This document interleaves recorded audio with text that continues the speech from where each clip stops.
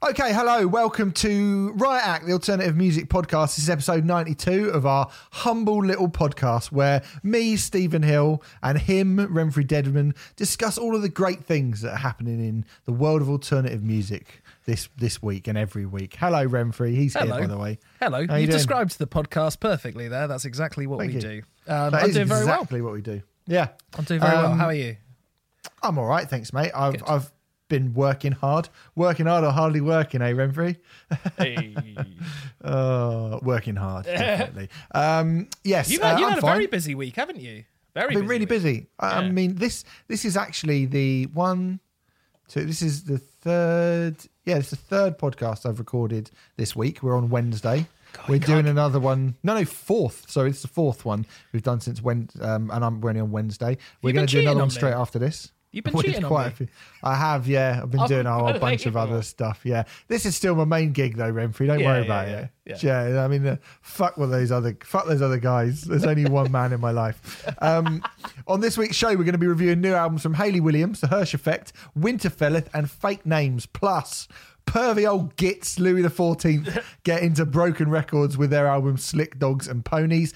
We should say a big thank you, as we always do, to our friends at Musicism, who are basically responsible for the equipment that you can hear us speaking into now and recording this very fine podcast. Thanks to them. Yeah. And what lovely equipment. Lovely equipment. I was watching Devon Townsend's quarantine sessions the other day, and stop going on about Devon Townsend all the time. Sorry, all the time. I've been on a bit of a Devon kick. Go on. I know you have. Yeah, and I was just massively happy to see that he was using the same mics that we use. So that gave me a little hooray. Thanks, Musicism. That's musicisum.net. Over there, they do great online tutorials for you if you want to become a musician of some description, whether that be a singer, a songwriter, a producer, or a guitarist. They have courses for you. They've just done a new metal course. Mm-hmm. Metal! All right, Ronnie James Dio. Yeah, probably not that type of metal, to be fair. More like that sort of metal. Well, it's a rhythm. very well sung. It's a rhythmic metal course, rhythm guitar. So yes, it'll be all genty stuff and all that kind of thing. Oh, we got some of that coming up later. A little bit, yeah. A little bit of that, yeah. Anyway, if you do want to do that and that sounds interesting to you, which, I mean, God, I couldn't have sold it much better than that. Ronnie James Dio fronting a gent band. Come on. I think your particular bit, that was the bit where I went, I'm going to give my money for that. Although I don't need for to, sure. And you get money off as well, 25% off when you put the code RIOT in capitals in the checkout. Also, we should say you should go over to our Patreon page, patreon.com/Riot Act podcast, is where you can sign up for another load of podcasts, what we do as well. If you sign up for anything under £5, you get access to our Rioters reviews, which I believe we just put one up on Death from Above 1979. That went up on the Tuesday just gone, which was a lot of fun on their I'm a Woman, You're a Machine album, which I really, really fucking love. Great album. And come next Tuesday, freeloaders will be getting more Devon Townsend. Sorry to mention him again. But they'll be getting Ocean Machine, our chat on Ocean Machine, where which I don't remember doing now because we did it so long ago. Now, that was a long time ago, wasn't it? But I guarantee we said it was brilliant because it's a great record. And also our longest Writers review yet for patrons will be going out, Candlebox, on their self-titled record. We went really big in on Candlebox. It was a big excuse for us to just wang on about how great grunge was, really, wasn't it?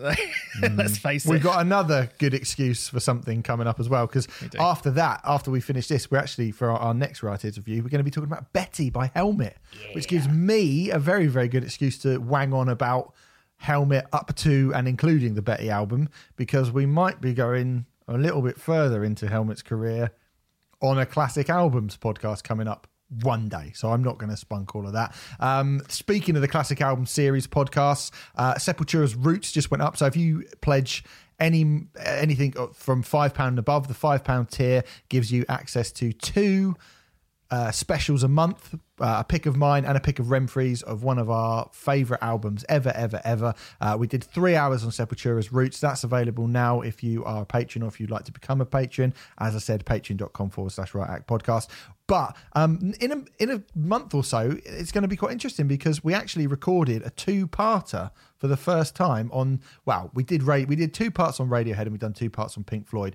The Radiohead one was kind of 1 album, but really it was 2, so it was a little bit of a kind of sneaky excuse for Remfry to do 2 albums of one band. But we both picked a Lamb of God album.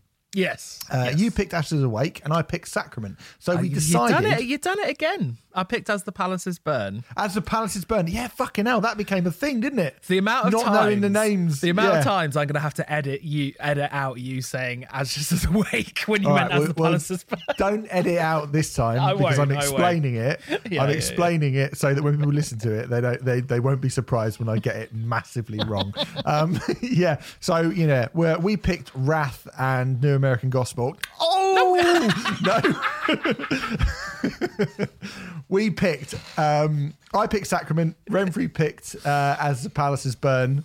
Yeah, I got that right that time. Very good. And it ended up being about 4.5 hours talking about Lamb of God, basically, didn't it? Which is good. I think it'll be 4 hours in total. We are basically on a bit of a mission to, what with everything going on, we just want to provide you guys with content. So we're just trying to double up on a few things, and it means that we've revised our classic album schedule a little bit behind the scenes, but you will be seeing the fruits of those revisions from mid-June. Looking at the schedule. So yes, lovely stuff. I, for one, am very excited about it because it means that where before we said we will pick 1 album per band, it now means we can go, well, fuck it, actually, I'm going to pick 2. And it means that what I'm about to do after we finish this podcast, Remfry, it's the next one that we're going to be reviewing, which will be coming out way down the line. Reviewing one of the next ones we were going to be discussing is I decided that I couldn't choose between the Holy Bible and Everything Must Go by the Manic Street Preachers. So fuck it. We're going to do both of them. And that gives me a great opportunity to go mental and listen to loads of Manic Street Preachers and watch loads of documentaries and basically turn into that nerdy kid that I was when I was like 16, 17 years old, thinking that I could find and befriend Richie Edwards. It's never happened. But really? Maybe it will do this time. Yeah, it would be newsworthy if it had. I know.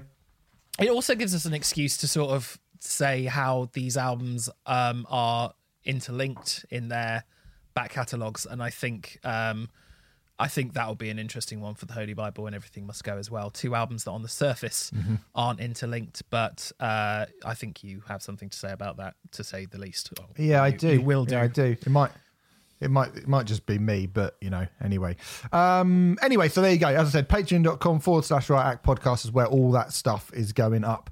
And we thank you so far for, if you have signed up, thanks very much. It's really, really appreciated. So you've probably heard about Bandcamp waiving its fees since the old pandemic started, but to give you even more of a reason to head over there now, just so if people don't know, Bandcamp basically do days or weekends, where they don't charge anyone who buys a record from Bandcamp. They don't take a percentage of it. The artists are getting the full whack. That's right, isn't it? They waive all of their fees, and it's for 1 day. Yeah. They've done it twice during this lockdown in a bid to support artists because Bandcamp are fucking wonderful. And as a kind of even more a reason to be heading over there, just yesterday, Discord Records put their entire discography up for free. Their entire discography. I saw this, and whilst that technically isn't inaccurate, it's also ever so slightly misleading, because the reality is you can stream everything for free, but Bandcamp also gives you the option to download albums for free. So when I saw that, I got super excited. I was like, I'm going to download loads of really rare Discord stuff, and you still have to pay if you want to have a download copy of the records in FLAC or whatever mode you choose to download them. But yes, you can now stream everything that Discogs have ever done via Bandcamp, and I'm not sure if that was the case on Spotify before. I'm sure a lot of the stuff was on Spotify already, but yeah, I mean a lot of the stuff, obviously most of the all the big Fugazi stuff. Yeah. But I'm sure there's a lot of like rarities and stuff which weren't ever put on Spotify for whatever reason, which you can now stream and listen to for free. Yeah. Well, there you go. That's nice of them, isn't it? Not to put a downer on that news, because that is fucking great news. I did a little bit, didn't I? You sort of did put a downer on it a little bit. I got really excited and I clicked on the link and then I realised it wasn't quite what people were reporting it was. But that's fine. That's fine. Yeah. Sorry. It's better to be accurate. It's better to be accurate and a bit sad than happy and ignorant, really, isn't it? That's me through and through. Accurate but sad. Yeah, fair enough. Okay. Also, I mean, talking of being sad, we aren't going to. I mean, you would expect most things have been cancelled at this point due to what's happening in the world. But the 1975 show at Finsbury Park, which was going to be the greenest show ever, has been cancelled. Bit of a fucking stake through the heart for us two, though. Bloodstock and Art Tangent both cancelled this week, yeah, it is cancelled, isn't it? Because there was going to be a Bloodstock 2021, because Bloodstock's moved everything to 2021, although they're not sure if Behemoth are going to be able to headline as we sit here recording. I mean, we knew it was coming, obviously, but it's a bit of a shitter. I did say I wouldn't be going to any festivals this year, and I said that at the start of the year, and everyone went, nah, bullshit, well, you will do. Oh, no, I won't now. Definitely won't, because there's no Bloodstock. Are you saying it's your fault? I'm not saying it's my fault. I'm just saying I never lie. I think read between the lines, ladies and gentlemen, and we'll figure out if Steve's responsible for this whole COVID stuff. You been to China? Any fish markets in China recently? No. No. I did have a nice batshit sandwich though, so that might have had something to do with it. A literal batshit sandwich, or really? Well, yeah, it's supposed to be. That's how this all started, isn't it? A guy ate some bat poo. Is that right? I was under the look. I mean, this is not the place to go to for COVID news. Your political no. But I was under the impression. Well, I was under the impression it started in a fish market in China, but I don't know anything about.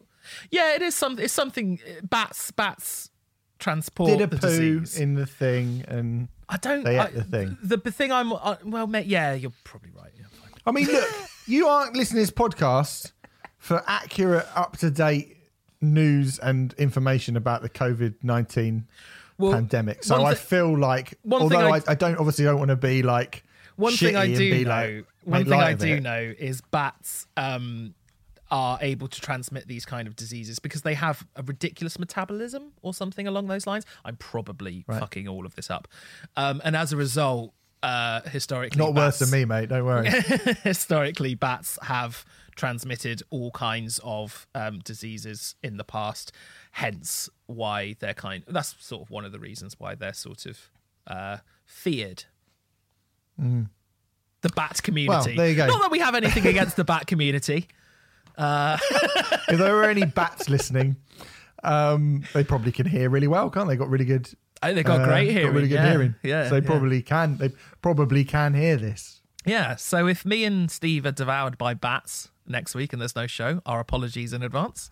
But that's likely to happen, isn't it? I'm going to now hire the penguin to to look after me and make sure I don't get eaten alive by bats. Let's do some reviews, I reckon, because I was actually genuinely supposed to asking you about how you felt about Bloodstock and Art Tangent. That got really moved into somewhere where it shouldn't have been moved. But how you feeling about that? We can do it briefly. I mean, it sucks, but it's sort of inevitable and not massively surprising. And I feel like that it's been it's not a massive surprise.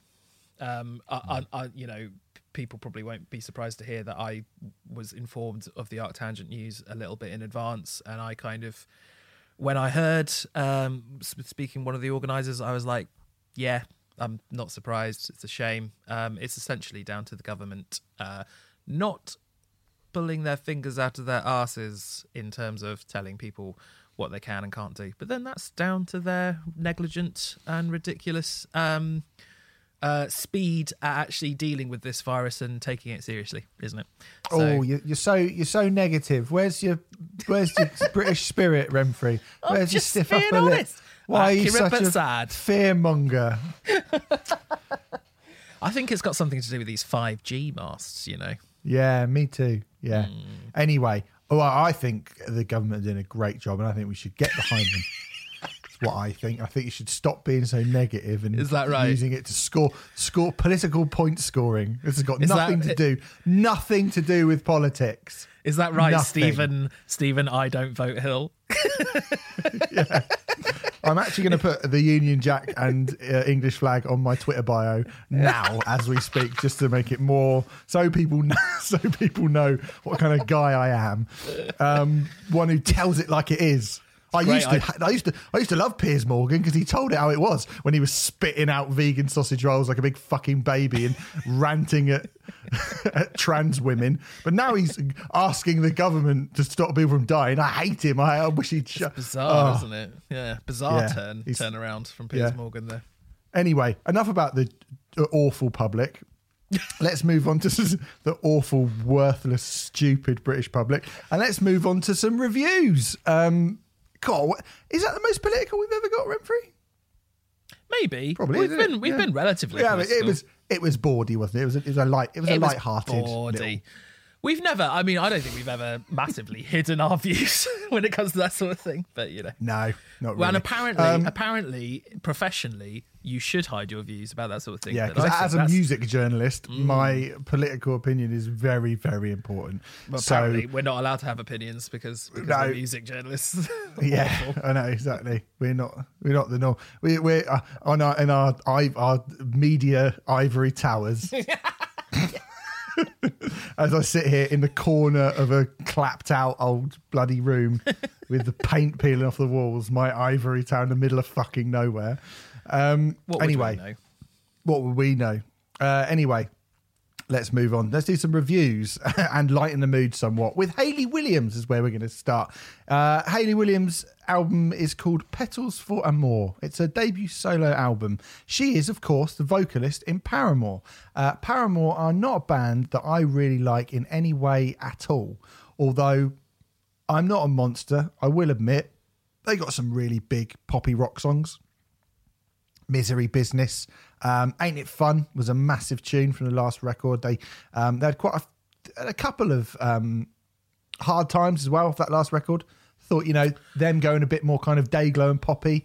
Actually, kind of don't mind that so much. What's the one that goes? It's Misery Business. I mean, lovely stuff. Fuck me. I don't know how I got it from that, to be fair, but it is Misery Business, yes. I think that was very good. Yeah. But I like Hard Times, Scooby-Scooby-Doo. That is a right fucking jam, that song. Do you know that one? I'll take your word for it. The way I've just... Yeah, it sounded good when I did it. Not from what you've said there, I don't know it. But, do you want me to do it again? No. Okay. Yes, similarly to you, I to be honest, when it comes to Paramore, it's not going to be a massive surprise to regular listeners. I don't think I really have strong feelings either way. They are a band who just don't really fall into my radar. Don't begrudge them their success. I'm actually quite happy to see them be successful as they are. But for me, they're a band that I would never have willingly chose to check out in the past, I suppose. Although occasionally they have surprised me. I remember once, I can't remember the song. I think it is on their self-titled record. I've mentioned this before. The last song on one of their records is like an 8.5 minute long post-rock type number and is really good, actually. Is it? Yeah, and it clearly shows that the influences that Paramore have, I think, are really interesting. We've discussed on this podcast before.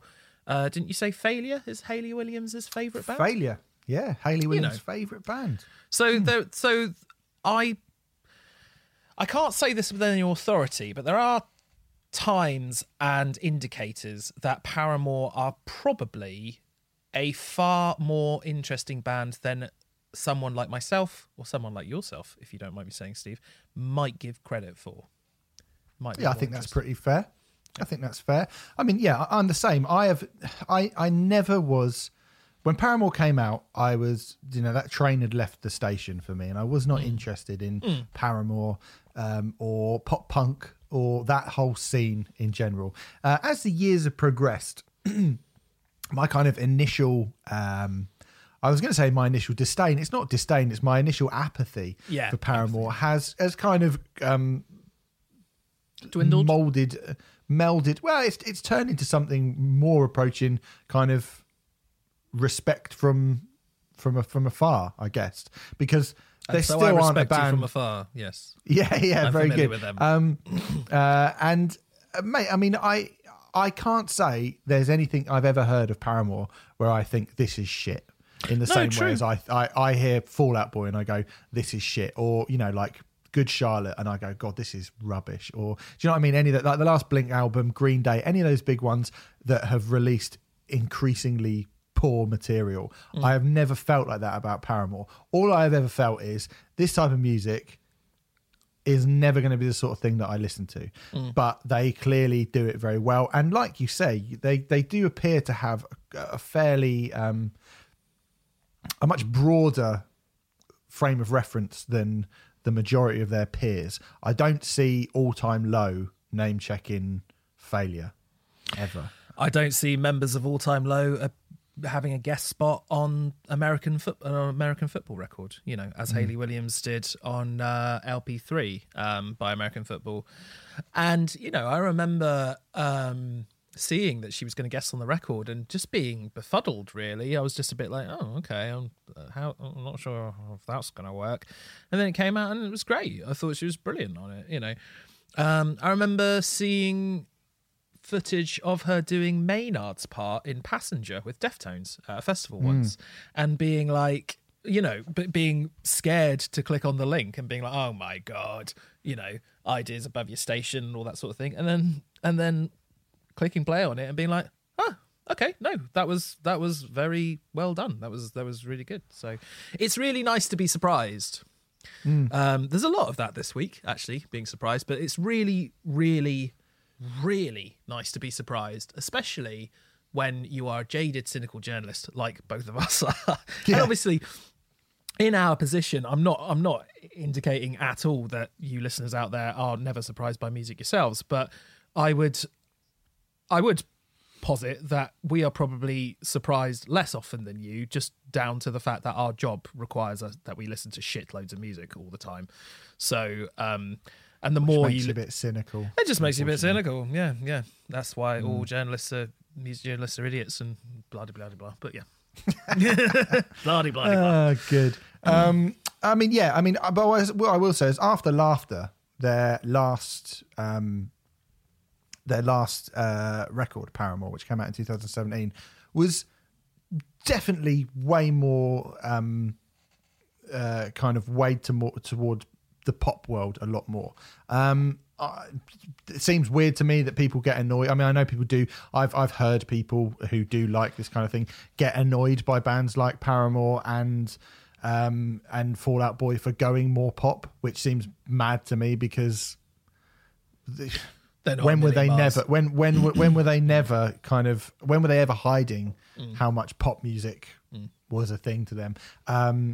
And, I think those sort of bands have ambition to play big venues. And in these days, if you're going to do that, you have to play, rock music is not the thing to play. You have to leave rock music. You have to progress. And really, you're more likely to progress into something like pop music or, I think Fall Out Boy went a bit EDM at one point, which, nobody fucking needs that. But anyway, After Laughter was really good. It also, interestingly, I'm just seeing here, came out by Fueled by Ramen. I don't know if that's true of all of Paramore's back catalogue, but that's not a massive oh yeah, it is. Yeah. It looks like they've done a few of their records. That's not a massive label, Fueled by Ramen. So, absolutely it started off as a so yeah, basically. I love it when bands fair do play. That. Yeah, when bands get really, really big and just sort of stick to their indie label. I mean, Frank Turner did it for a long time, He was on Extra Mile when he ended up selling out Wembley Arena for the first time. He stayed on Extra Mile for the release after that as well. It wasn't until Positive Songs for Negative People that he went over to a major. And the reason, he resisted it for a long time, but at that point it really was in order to, like, Extra Mile are fine for the UK and maybe Europe, but now that he was getting international success, he sort of, I don't know if reluctantly is the right word to say, but he said, I now have to go over to a major due to infrastructure. But I always have a lot of respect for artists who cling to their roots and don't forget where they came from, I suppose, for as long as they possibly can.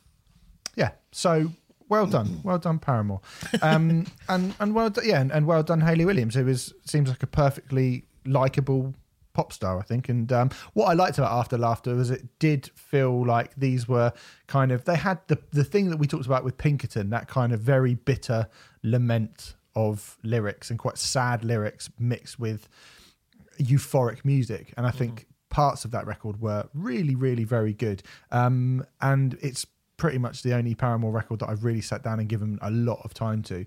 So, yeah, fair play. So here we have her first solo album.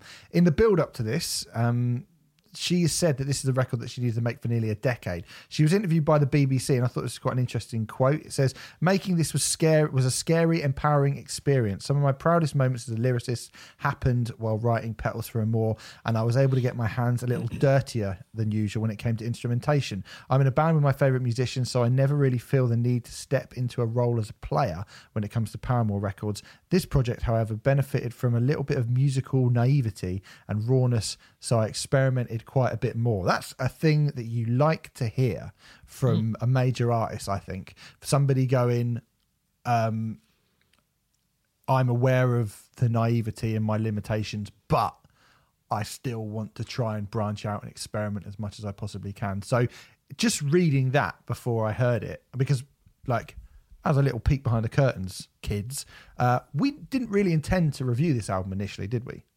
No, actually, you suggested it, Steve, which might surprise people. And I was a little bit like, really? Because I just didn't think it really fit into our world and what we try to do. I'm really pleased to say that, once again, Hayley Williams has surprised me. And I really need to get to the point now where I need to realise that she's a far better, more interesting artist than I've given her credit for, because this is this is undeniably a pop record. Yeah, I think it echoes sort of Gwen Stefani's move in a sense when she went pop and solo. Yeah. I'm not saying it sounds like Gwen Stefani necessarily, but it has echoes of her doing that, I feel. But it is a very experimental, interesting pop record, which has an awful lot to say. And there's some really, really good stuff on this album that I think when you suggested we do it, I thought, well, people are just going to assume that we'll put it in and then we'll just tear it apart and say that it's awful and rubbish, and I didn't want to be that predictable and yada yada yada, but you want to be honest about your opinion, and I'm really happy to say that I don't have to do that at all, because this is a really good pop record, isn't it? It's really good. Yeah, I mean, I saw it and I saw that it was coming out, and I really didn't think that I was going to like it. I had a feeling that we would be coming on here and maybe a bit like, when we talked about Billie Eilish, it feels a bit funny now, the size of Billie Eilish and how massive she's become, that we did kind of cover that album when it first came out. But I did, there were comparisons made to it being like, well, this is kind of a younger Chelsea Wolfe, or, I didn't want to come on here and go, well, Hayley Williams is like a poor man's Emma Ruth Rundle or anything. But I kind of read that, and I also... For the record, I think those comparisons are ridiculous. And I don't the younger Chelsea Wolfe, or the inferior Emma Ruth. I don't think this record echoes those artists at all. You don't think? What about Billie Eilish or this? About this. Oh, right, yeah. Well, that's what I'm saying. I didn't want to be coming on here and doing that, and I thought we'll sound like sort of snobby old twats if we do that. So I was like, well, hasn't stopped us in the past. It hasn't stopped us in the past. Well, you anyway. And wow. And I listened to Simmer, the first song, and it was enough to make me go, I think this is really worth talking about. Simmer's a great kind of song. Straight away, I thought it was really quiet and understated, and I really appreciate a big star. Hayley Williams is a big star. Yeah. Like I really appreciated her showing that sort of side of herself. It's Paramore very delicate, quite Paramore beautiful. do the O2 now, don't they? They do, yeah. Yeah, so she's massive, and yes, as you say, delicate. It's a very interesting start to a record. Yes. Yeah, it is. Yeah. It's a wonderful song. I feel like just before we get properly into the record, we probably should talk about the manner in which this has been released. Yeah, that's a bit. See, this is a bit of the problem for me as well, because I mean, I would even posit the question of whether or not this is even an album, because the album is basically, this is Petals for Amour EPs 1 and 2. So Petals for Amour 1, which is the first 5 tracks, came out on the 6th of February. Petals for Amour 2 came out on the 21st of April. And the third part of that, which I think is going to be released on its own as well, is basically the last 5 songs from this record. Failure did a similar thing with their last album, them being mentioned again. As but the Pixies did. As the Pixies, yes. Exactly the same thing, really, with their 3 EPs, which they simply called EP1, EP2, and EP3, which was their original comeback material, and then they collated it together on Indie Cindy. We also had that bizarre 1 song a week, but the album's not out officially, with Sleep Token release as well, which I think is even weirder. It's a weirder way to do it, but you do start to question whether or not it's a proper album. Do you know what I mean? I think it's a kind of a shitty way to release an album, personally. So here's my feeling on it. I didn't think it worked entirely for Pixies. It was an interesting experiment, but I think Indie Cindy would have been better received as a whole, because really Indie Cindy was not very well received, even though it's actually, we've both really liked that record. It's a really good album. And I wonder if it would have been received better if all 12 songs had been released at once. I also think with the Failure record, In the Future Your Body Will Be the Furthest Thing From Your Mind, brilliant album, and I'll confess that I heard the whole thing in one go anyway, so I never sort of heard it in its constituent parts. But didn't really make sense to me with Failure doing it either, because they're Pixies and Failure are rock bands, or rock bands / indie bands, right? This method of releasing stuff makes a lot more sense to me with pop music, because, you know, and stop me if I'm wrong here, Steve, but from what I know of pop music, there are the importance of the album is less pronounced than it is with, say, metal or rock or indie, you know. And so releasing 3 different EPs, 5 tracks each, sort of makes sense to me, because I do feel like the majority of people who listen to this album probably won't listen to it as an album. And interestingly, as an album of 15 tracks and 56 minutes, I think listening to it in one sitting, it is a little bit flawed, to be honest, because it doesn't... I agree with you. It doesn't really... It's cohesive enough to feel like an album. And I will confess, the first sort of 4 or 5 times I listened to this, I didn't even know about the 3-part EP release strategy thing. So I was quite surprised when I learned that. But it kind of makes sense. I mean, at the end of the day, the way that bands and artists get traction these days is getting playlists on Spotify and stuff like that. And so releasing little but often is not necessarily a bad strategy in in the pop world, especially when you consider the fact that the album isn't seen as a cohesive piece of work in the same way that it is in other genres generally. There are things about this record that are cohesive, certainly thematically and stuff like that. I question if it's better assimilated as 3 individual EPs than an album, and I think it probably is in reality. Yeah, I think it probably is. I do agree with that, and I do see it. But I think when you talk about it being better to be released as 3 separate EPs, and that's better for streaming and the type of people that listen to it, that's all well and good to think about it from a commercial standpoint and from a commercial point of view and from within the confines of the type of people that listen to this type of music.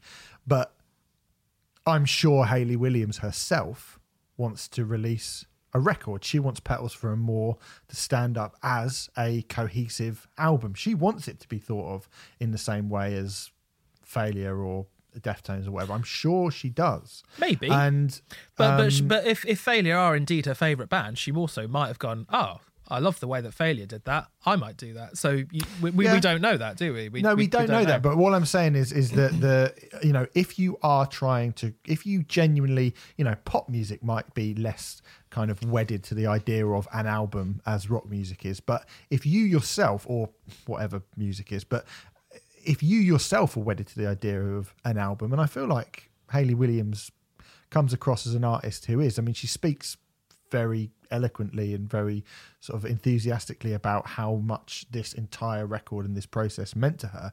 I do think making it feel as cohesive as possible would have probably that kind of traditional album release would have made more sense for it to work when put up against the type of thing I think that she would like to be compared to. I mean, yes, if you're comparing it to a Katy Perry album or the Grimes album or whatever, then it's a completely different world. And I do think there are a hell of a lot of those artists that at this point are not interested in, or pay very little interest to.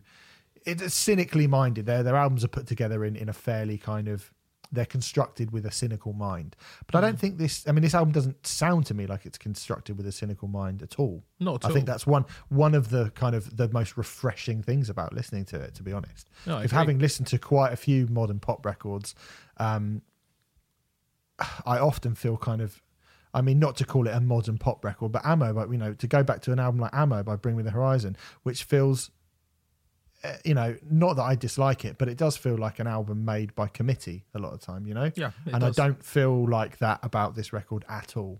Ironically, Ammo sounds more like it was the experiment of 3 separate releases that were then conjoined together than this record does. That isn't the case, but if you listen to the 2 separately and then did like a Pepsi challenge test and asked people to point out the record which was split up, I bet you they'd point to Ammo in the majority. So I mean, and also I think if it is 3 EPs, I think what's the kind of interesting thing about this to me is that if it is 3 EPs, you can see Hayley Williams get better with every release and get more confident with every set of songs. That's how I personally feel about this. That's really interesting because again, I will confess, I only I've been listening to this record without actually doing research on it, and then yesterday, as we record this, I looked it up and was like, oh, it's 3 different EPs. So the majority of the listening I have done to this record has been as a whole, right? Mm-hmm. And interestingly, for me, the record, I don't enjoy, if we're splitting it into thirds, which we may as well do, I enjoy the last third the least when listening to the album. But I wonder if that is down to me sort of being tiring of the album at that point, because when you put all 3 together, as I say, this is a almost 56-minute long album, which for an album of this type I think is a bit long. But when you listen to it in one big chunk, I don't think the last 5 songs are necessarily weaker than any of the other tracks, but I don't enjoy them as much because of the order that they come in. You know, I'm sure a song like, I'm just trying to get one up. Sugar on the Rim? Yeah, Sugar on the Rim's a great example, actually. Like, Sugar on the Rim is a song that I quite like, but if it was track 3, I'd probably be like, this song's fucking great. Do you know what I mean? So that's nothing. Yeah. That's nothing to do with the songs necessarily. I think it's just sort of the order that I come to them in. But I think that's even more reason as to why, in this particular case, I fucking love the album, and I go on about how much I adore the record, and you know, to the point where I'm one of those guys. I pretty much exclusively listen to records. I very rarely listen to playlists. I very rarely go onto Spotify and click on an artist and just listen to the best tracks, yada yada yada.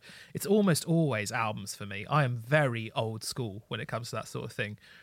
But with this, I totally get the 3 different parts EP release, and yeah, it's a business decision, but I just think it's a very good one. I think it works. I think it probably debatably works better like that than it does as a record as a whole, if that makes sense.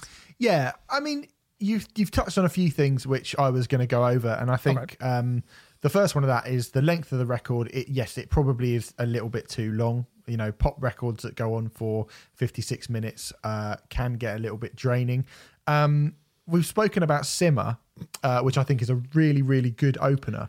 It's kind of ironic to me that the record at the start, it gets a bit messy at the start for me. I think the song Cinnamon is exactly the kind of lo-fi, dislocated, mumbling, not really a song that happens in modern pop right now that I don't like. I think Creepin' is basically a chorus. I don't think it's a song. I think it's a bunch of stuff with a good chorus. I quite like Creepin'.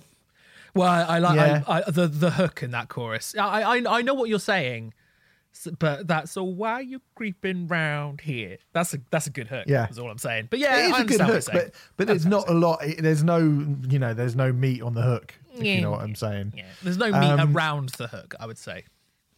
Okay, fine. And when Sun Desire starts, which is the 5th song, which would be the last song on Petals 1, when that starts on a kind of almost identical manner to everything else that's happened before, my heart sank a little bit, and I was like, this feels like there's another 10 tracks, and I feel like this is not a great start. I didn't hate it, but I thought it's a bit of a ho-hum start.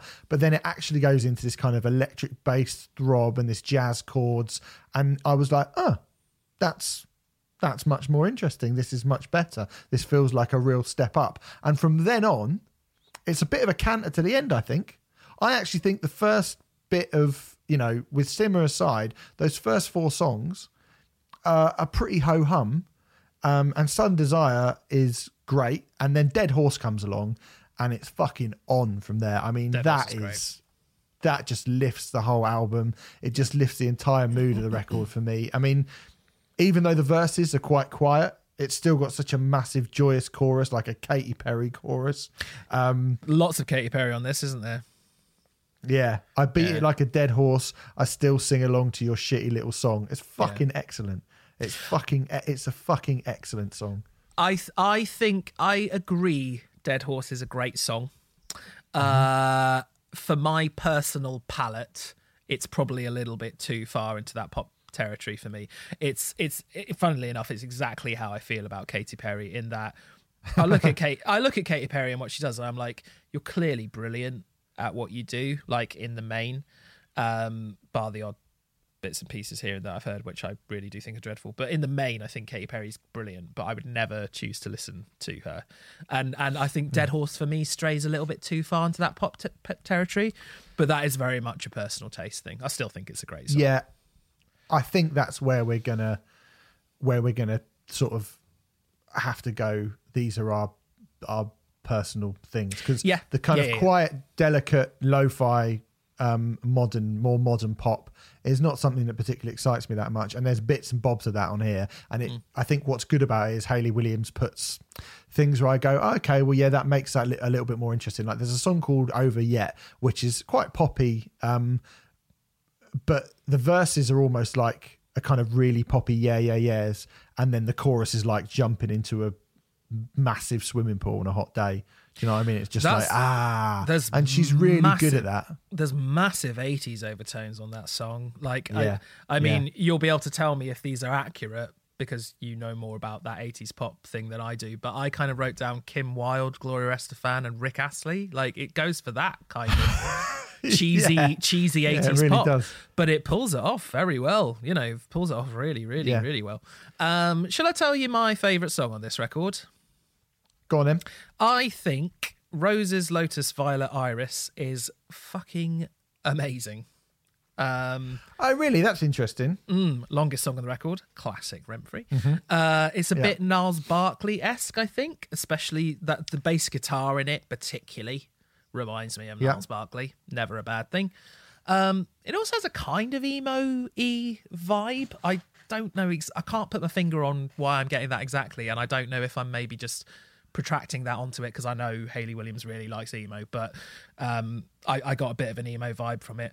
But I just think that is a glorious, brilliant pop song which shows what you can do with the pop genre. I mean, it's to call it like Bohemian Rhapsody-esque would be OTT, but it has many different kind of parts and it goes through lots of different moods but while still retaining its kind of pop essence. And I think that kind of songwriting in pop music is incredibly difficult. And I just think that song's, for me, it's easily the highlight, although there are several highlights on this record I think that are brilliant. But that song, every time it comes on, I'm just like, this song's fucking brilliant. I love the kind of the staccato drum, and I love the jazz. I love the whole kind of jazz vibe part about it. The chorus doesn't really hit for me as much as I would want a big chorus to hit. I think Why We Ever is lovely. I think Taken is like a kind of modern pop version of Norah Jones. I really like that as well. Sugar on the Rim, we've mentioned, is proper Madonna, Lady Gaga disco, like ludicrous in the best way. Diva as fuck. I think it's great kind of electro disco pop. But for me, the best song on the record is Pure Love, I think. Hey, I really like Pure Love, yeah. Which I think is great. It's kind of 80s louche, like Sade in the verses, and then it goes into this chorus that could be like Phil Collins or the soundtrack to the film Cocktail. Like, that's interesting. Yeah, it's that fucking 80s. It is like as cheesy 80s OTT as anything you can imagine, and it's fucking great for it. It's great. I got a bit of a Motown-y vibe from it as well, quite a subtle one, but I got it there. And I could also hear some of the bands and artists that I think quite likely influenced the Black Queen. I don't think Pure Love is as dark a song musically as Where the Black Queen Go, but there was definitely echoes of the sort of bands they were influenced by as well. And yeah, that chorus is just brilliant. Like if I want pure love, I must stop acting so tough. Brilliant. It's so good. It's really good. It's undeniable. Like really, really, really good songs. It's really good. There's a kind of Taylor Swift vibe to Watch Me Bloom, which I think's got this sort of really good carnival atmosphere. I think the album ends with Crystal Clear, which is not one of the better songs on the record, but by then I think for the most part, you know, I've just gone through, we've gone through pretty much out of 15 tracks, I've picked 3 that I'm not that keen on. Yeah, like out of 15 songs, I don't think there's anything on this record which is like bad. There are songs which I prefer to others. I think, you know, for a 15-track, 56-minute record, that's probably going to happen. Quite, you know, that's just going to be par for the course, isn't it? And it's a very diverse record. It feels like it takes from loads of different elements of pop and R&B and 80s pop and so on and so forth. Like, there's a lot going on here. And as I sort of said before, it's also a record that has something to say. There's a massive feminism lyrical thread throughout. There's bits that talk about depression as well. She expresses these things in a really intelligent, interesting, vital way, which is genuinely really inspiring. But even when she goes into more kind of common, less deep topics, like as I don't know, Sudden Desire, for example, which it's a sexy song, isn't it? You know, it's all sexy. It's like for and titillation. So like you love it when I read out sexy lyrics in my brilliant white man manner. Just do it. I wanted him to kiss me how with open mouth, and open mouth we keep our distance now. I want to feel his hands go down. I try not to think about what happened last night outside his house, too far to go back now. Just want to feel his hands go down. And even compared to your dad. I am a dad. Absolutely, your dad's like dancing on it as well. But it's quite often when pop takes that kind of sexy sort of vibe, it is just cringeworthy and embarrassing, and sometimes quite rapey. Obviously more from the male perspective than a female perspective. But coming up later in the show, unfortunately. Unfortunately coming up later in the show. And it's nice to hear a genuinely quote unquote sexy song which doesn't descend into that. And call me old, but I so rarely hear that in pop.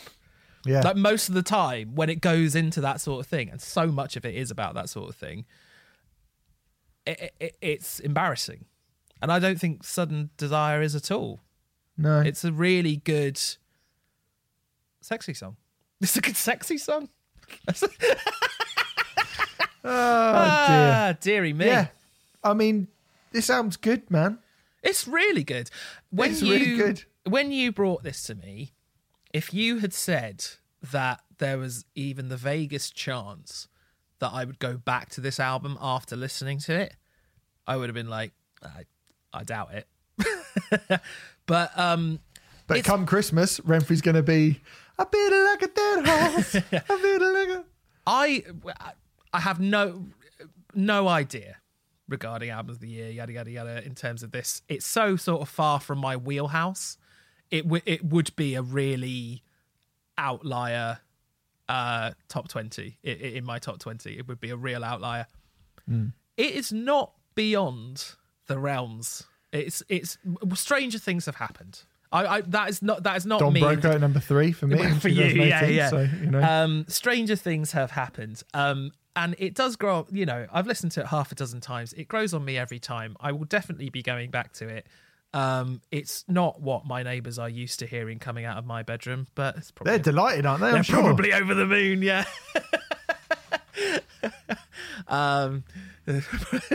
Probably like... Renfrey, can you turn that music down, please? Yeah, I'm just going to listen to this song. It's only got 23 minutes left.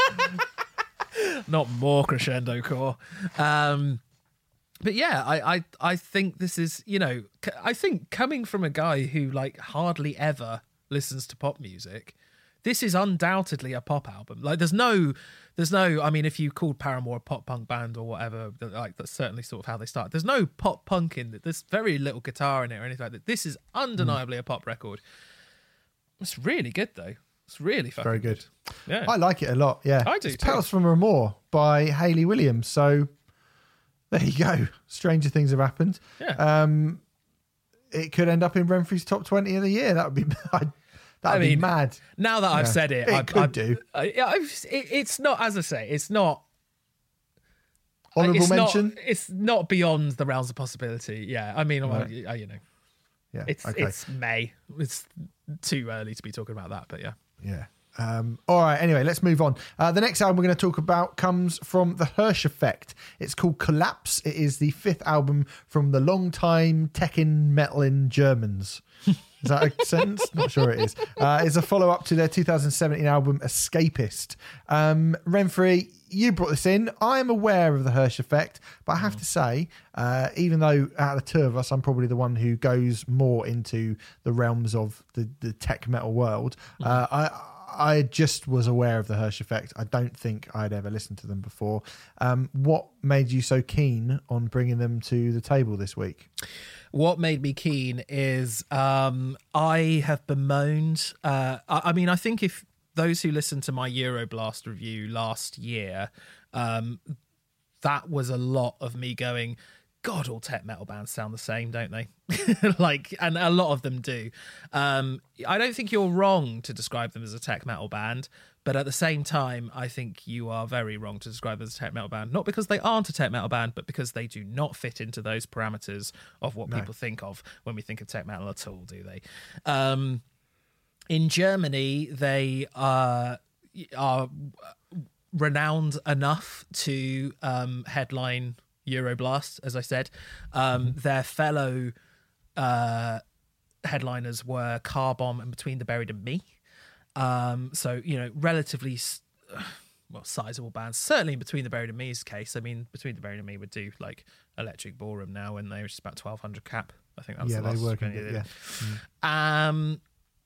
And I saw these guys headline the opening night of Euroblast like you. I'd sort of heard of them, but didn't really know all that much about them, and I was completely and utterly blown away.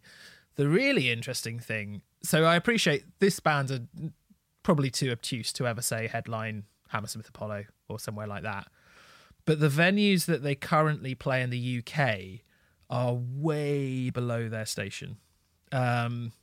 A friend of the podcast and heavy blogger's heavy writer Simon Clark, he went to see them at the Black Heart in 2017.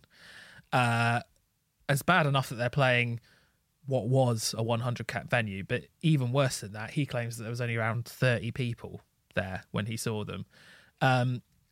Listening to this band, do you think that is absolutely bonkers? Yeah, it's mad that. Yeah, it's fucking mad, because this band are fucking amazing, aren't they? Yeah, and it seems to be a thing that there are these really odd bands from different parts of Europe that are playing a type of tech metal or technical metal that is far more interesting than, the standard sort of tech metal that we would, that kind of Meshuggah worship that we talk about so much, that don't seem to gain a lot of traction with that scene. Well, because sorry, I just think it's weird that it doesn't appear that for a scene labelled proggy or progressive, there doesn't seem to be any want for any of these bands to progress in any way whatsoever. Because my mind immediately goes to Destrage, who are a similar band, who are from Italy, who are pretty similar to what the Hirsch Effect do. Definitely similarities in some parts. And they're not a hype band in that scene really at all. Nope. I mean, they were for a little bit, but it felt like even when they were at their most hyped, it wasn't massively hyped anyway. It's weird. I think the differences between the Hirsch Effect and the majority and the bands that you think of when you hear the term tech metal feels like a very kind of regimented, sort of very tight, focused thing. It's very, very sort of, you just mentioned Meshuggah, who I know they hate it, but they're constantly complimented for being machine-like, in their precision and how kind of clockwork like they are, let's say. Yeah. Little Meshuggah nod there.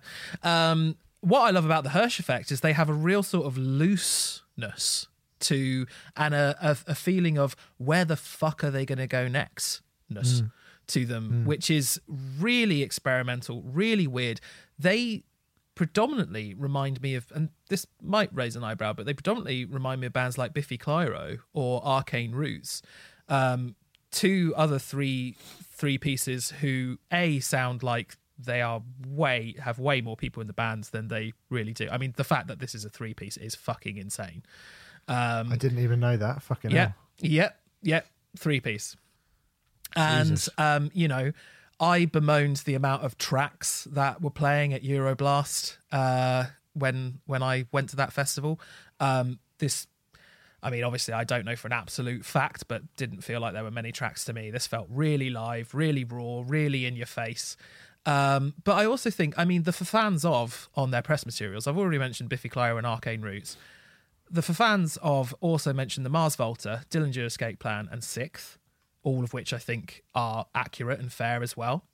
I think you could chuck in the vocal experimentation of Mike Patton in there as well. I think that'd be fair, particularly on a song like Declaration. There's the what the fuck are they going to do next unpredictability of System of a Down in there. And finally, not that loads of people are going to know this band, but I also just want to throw in the hugely underrated Wild Throne as a stylistic comparison as well, which is a band I gave you for Trade-Off once, and you fucking loved it from what I recall. Yeah, it's a great band. Sadly, only did one album and split up, but I throw Wild Throne in there just because there's a lot of Wild Throne, I think. They self-describe themselves as indie electro post-punk metal mathcore, which, as stupid as it sounds, is pretty fucking accurate. Yeah. Putting a label on this band, it's one of those bands where it's really difficult to describe it. And I totally get the tech metal as a starting point, but I also think it's really misleading, just because of it's not wrong, but I do think it's really misleading because people have an idea of what tech metal is. I just think I just think they're a fucking brilliant. Like when I saw that Euroblast set, I immediately went to the merch desk and bought their entire discography. And I very rarely do that. That's always a sign of me being absolutely blown away with the band, And at that point, they had 4 albums. I just bought them all.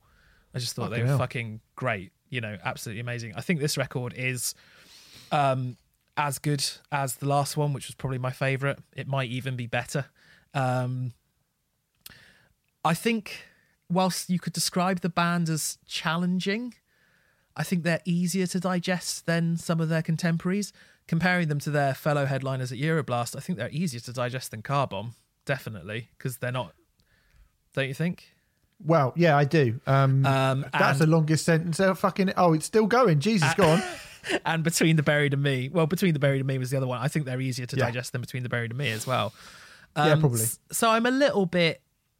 I am flummoxed as to why they have not had more traction in this country. Do you have any idea why that is based on this one album? Not really. No. Okay. I mean, only that. Well, okay. So I got Sixth, quite a lot of Sixth. The cleaner elements reminded me of the Blood Brothers. Lots of Destrage, who I love. A bit of the Dillinger Escape Plan, obviously. Not really any of Meshuggah, really. No, there's no Meshuggah. Not really, because when we say tech metal, you immediately go, Meshuggah. They don't really sound anything like Meshuggah. They're too loose and bouncy to be Meshuggah. They're too. They have an elastic. Oh fucking hell! Elasticity. Yes. That's what I meant to say. I glitched there. Probably didn't I? Went elas. You definitely did. That was weird. Yeah, no, they're totally different. There's one song on the record, the title track, actually, 7.5 minute title track, which at one point it starts sounding like Dillinger's One of Us is the Killer. Then it sort of morphs into something which sounds like Nine Inch Nails, and then ends in a sort of Damnation era Opeth kind of riff. And it's like, what is there not to love about that? And it's all done really, really, really well. They are fucking amazing musicians, and they are super, super talented and can play amazingly well, but it never feels like they're showing off. It always feels like they're serving the song, which I definitely think you can point to most tech metal bands and say, well, where's the song? Yeah, you're whacking in a 10-minute guitar solo there, but we're all bored off our tits watching it. I mean, I really wanted to bring this in because I've moaned a lot about the formulaic nature of metal recently, as some of our listeners keep reminding me all the time, because it's just the same fucking thing over and over again. And this is what I want to hear metal bands doing. I want to hear them. I want to be surprised. I want to hear something that feels fresh and exciting and dangerous. Like this feels dangerous to me. When it's heavy, it's fucking heavy, Yeah. I mean, that's my favourite bits, when it goes fucking berserk. Yeah. It's really good. When it goes, I mean, I think some of those tech bands actually sound tired when they go to those places. Absolutely. They sound like, oh, we have to do this. But, you know, there's the driving, there's a song called, I think it's like the third or fourth song, All Mende, which fucking, when they go heavy, when they go fast, when they blast, yeah, brutal. they're really heavy when they want to be, but they can also be really, really light if they want to be. I mean, the final track to me evokes Agent Fresco, which long-term listeners will know is never a bad thing as far as I'm concerned. The final song ends with a children's choir, which is usually a big fat no-no for metal bands. But the Hirsch Effects pull it off brilliantly. I mean, when that came in, I did go, oh no, but then it was actually quite good. But it's good. Yeah, it's really good. And I mean, I don't really. I think this isn't immediate in the sense that a lot of metal stuff that we talked about recently is immediate. But I think there are hooks there. I think you need to dig a little bit deeper to find them, but they are there. It's not just them sort of wanking off and going on their own sort of journeys inside their heads at all. There's two things that I wanted to bring up. Three things, actually. There's a kind of distinctly European flavour to this. Do you think so? Which is, yes, because there's Destrage. When you talk about describing it, tech metal seems less accurate than jazz, because I remember when Eeuuuwwee came out, they were considered like jazzcore, and they remind me a lot of Eeuuuwwee, who I think are fucking great. If you've never heard The Painter's Palette by Eeuuuwwee, that is a great record from the sort of early noughties, and it's got a big flavour of that on it. I do think, you know, I can see the comparisons to Destrage as well, and also and this is where it really stopped me in my tracks, and I went, fucking hell, this is well different, is the second track, Noja, has got this kind of 90s French hip-hop vibe when he's like, nobody can stop me now, I'm living the dream, that part. Yeah. That sounds like that kind of, when there was a moment in the kind of mid to late 90s where French hip-hop was really, really fucking cool. And it just evokes that. And I just thought, well, this isn't your standard tech metal album that we've got here at all, is it? Because that's like maybe what Canderia would have done, although they do it from a more New York sort of perspective. So I think it does have this really interesting European flavour to it, and not in a kind of when I say European, I don't mean Swedish death metal-y way. I mean, it's got that nods to Italian music, Italian sort of jazz metal, French hip hop, and of course they sing in German as well. Yes. Which I think is a really interesting thing to do, and it's a style that actually it lends itself to that language quite well. I think I've never heard it done before, but I think it really does work. I mean, it gives them character, doesn't it? Yeah. And obviously, you know, the first band people will think of when they think of a band singing in German is Rammstein. It's Rammstein. But this isn't. There are teeny bits here and there, not even on this record so much, but I'd say throughout their career there are teeny bits here and there where you go, oh yeah, that sounds a bit like Rammstein. But to be honest, that's probably more down to my ignorance of the German language and me hearing a German person singing over metal stuff than it is, it's kind of both a silly comparison yet an obvious comparison. Yes. Do you know what I mean? It's the obvious comparison to make, but it's not one that really makes any sense. But inaccurate, yeah. But then it kind of does as well, because Germans have this way of commanding drama, and their accent and the words they use are dramatic. And musically, this has nothing really to do with Rammstein, but like there's a song called Domstol on it. And the opening part to that is just so dramatic and Teutonic that you can't help but go, oh yeah, Rammstein as well. Absolutely. When you started positing the European flavour, I thought, and I think I misunderstood you initially, but I thought you were going to say there was a European flavour to it that that doesn't translate to the UK very well. And on paper, you might assume that that's the case with the Hirsch Effect, because in Germany and in Europe as a whole, they are a pretty sizable band, whereas here, they play the Black Heart to 30 people, but I don't think, but I understand you're not saying that, but I don't think that European sensibility that us Brits don't get sometimes, I don't think it's not Nightwish, is it? You know? Oh, no. I mean, obviously the UK have got Nightwish now, but yeah, the UK Sabaton, but the UK was one of the last to get those bands. Rammstein as well. Yeah, it's true. Yeah, Rammstein were hideously uncool when what was it, when Senshut came out, wasn't it? Oh yeah. They were seen as a joke in this country. Yeah, Rammstein. Absolutely they were. People kind of forget that now, but they were. But yes, I do think it has got that. It's just something that sets them apart even further from your average common and garden tech metal band. I think this is very, very good. Yeah. I really like it. Is it as good as Destrage? Yeah, I was about to say I sense a slight bit of reservation in your tone. Here's what I'm going to say. Okay. I think this is similar, but better than the last couple of Destrage albums, but still not quite as good as Are You Kidding Me? No. Do you know what? Despite promising you that I would listen to Are You Kidding Me? No, I've still not managed to get round to it.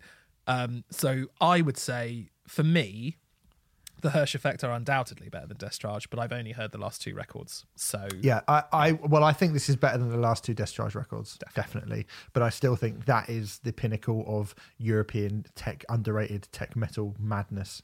I must check out that album. But this pushes it fucking close. Yeah. Well, and wasn't that in your albums of the decade? Top 20 albums of the decade. Yeah. Okay, so you do really like it then. Oh yeah, I do. You really like it. I just wanted to make that distinction that I think this is it's as close as you're going to get to me saying that one of these albums is better than that Destrage album. That coming from you, that is saying quite a lot, I think, considering how much you've wanged on about that Destrage album. Yeah. So yeah. Which is fucking brilliant. And having heard that, I think that is still for me sets the, you know, it's more mental than anything else. But this runs it a pretty close second. It's very good. So there you go. It's called Collapse. It's by the Hirsch Effect and it is out right now.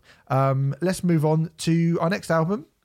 It comes from Winterfellith. The album is called The Reckoning Dawn. It's the 7th album from the UK's most successful black metal band since, I was going to say Cradle of Filth, but let's be honest, it's probably Akakoka, really, isn't it, who have come in their aftermath. So one of those two. But all the same, a very, very successful black metal band here in the United Kingdom. The follow-up to 2018's The Harrowing of Hairdoom, which was a fully acoustic and folk-influenced project. Yep. So I'm told, Remfrey. Yes, it was. I've listened to that album. In fact, I know the Hallowing Hairdoom and what's the other one I know really well? The Dark Hereafter. Yep. Which, on doing research for this record, it's been quite an interesting journey, this record, for me. I'm going to tell you a little story. About 10 years ago, I was at a house party, and it was one of these house parties where it was full of people who were perfectly nice people, but I wouldn't be socialising with in that normal context. And it was a little bit awkward and weird. I looked around and there was a guy in an Earache t-shirt called Mike Bond. Hello, Mike. You might be listening to this. And as metalers often are attracted to one another, we just sort of walked towards one another and started making out, which was very irritating for our girlfriends at the time. And we, just ended up talking metal and drinking beer, yada yada. Inevitably, at one point, we sort of got our probably MP3 players out at the time and started playing each other music. And he played me a blast of Winterfellith because he was more of an extreme metal guy. At that time in particular, I was always like, I really, respect extreme metal, but I've never fully got into it. He played me a blast of Winterfellith, and I was like, this is fucking cool. I really, really like this. And then totally forgot about them for ages. I think it was The Dark Hereafter coming out in 2016. That came out, so I bought that, listened to it, and I was like, this is cool, but I'm not getting the same feeling that I was before. Maybe, from that party, maybe I was just a bit drunk or something, yada yada. Then The Hallowing Hairdoom came out, I listened to that, and I thought it was cool, but in terms of extreme metal bands doing that acoustic record type thing, I mean, the one that people go to is Damnation, right? Opus Damnation. I mean, that's the first one I think of. It didn't. I thought the Halloween Hymn was cool, but it's not great. It's all right. But I thought maybe I'd sort of jumped the gun with Winterfellith, and I wasn't sure that they were quite as amazing as what I heard at that party. Having done research for this, the general consensus is that the first 4 albums Winterfellith released, i.e. the 4 albums that I have not heard, are brilliant. And they took a bit of a downturn with The Dark Hereafter and the Halloween Heirdom. I don't think either of those records were poorly received, but not as well received as those first 4. Listening to The Reckoning Dawn, well, spoiler, it's my favourite of the 3 records that I've heard. So, and I do feel like, looking at a couple of the other reviews as well, that this feels like, I think Return to Form would be a little bit OTT, but it's definitely better than what I had heard before. What are your feelings on it? I heard I remember probably hearing about them around 2013, because I don't go mad deep into the underground of black metal. So, I sort of became aware of them then. I interviewed them backstage at the 2015 Metal Hammer Golden Gods Awards. Oh, cool. Where they picked up the award for Best Underground Band, and that was after the Divination of Antiquity had been out a little while. So I checked that record out. I was like, I'm going to listen to them, because it's a fucking big deal that this Best Underground Band was this black metal band from the UK. So I went and listened to it. From my research, that is meant to be a great album. I think concur? It's really good. Okay. Yeah, it's really, really good. Really good. And then I just sort of forgot about them. I don't really know what happened exactly, but I forgot about them. Maybe maybe my voice was lost in amongst the many, or I was influenced by the people who were like, yeah, you can't like them, they're Nazis and all that kind of stuff, which has sort of followed them around a little bit. For what it's worth, just to touch on this, because people probably there is a very small minority of people who will be screaming for us to at least acknowledge this. Winterfellith are a band who are, from what I can tell, they seem to be very keen to explore their Anglo-Saxon roots. In their music, right? Now, I've heard people say, but I can't say this because I'm not there, so I'm only reporting what people said to me. By all accounts, the problems that people seem to have with them is that exploration of their Anglo-Saxon roots is somehow linked to some sort of, the purity of the English race or whatever. I don't know. And apparently a sort of BNP mentality. Do you mean? Yeah, and apparently the singer has said some things on stage before. I can't confirm nor deny that, because I've seen Winterfellith once. I saw them at Bloodstock last year, or maybe the year before, and I thought they were very good. He didn't say anything that made me go, rah, rah. But I think there seems to be a tendency from people to jump the gun a little bit regarding a band going, we want to sing and celebrate our Anglo-Saxon roots, and I'm not going to do that. So I don't know. So the answer to your question, if you're positing it right now, is, do you know what? I got this record. I got a record in 2014. I don't know much about them. I haven't researched it. I'm not in a position to be able to tell you what I think they genuinely mean or what they believe. So here's what I'm going to say. Ignorance is bliss. And I'm going to listen to this for the music that I can hear. And for the music that I can hear, I like it.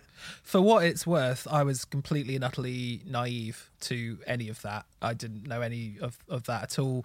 And from the 3 records that I've heard, I don't really hear that. I mean, it's difficult to pick out black metal lyrics at the best of times anyway, but I don't really hear that.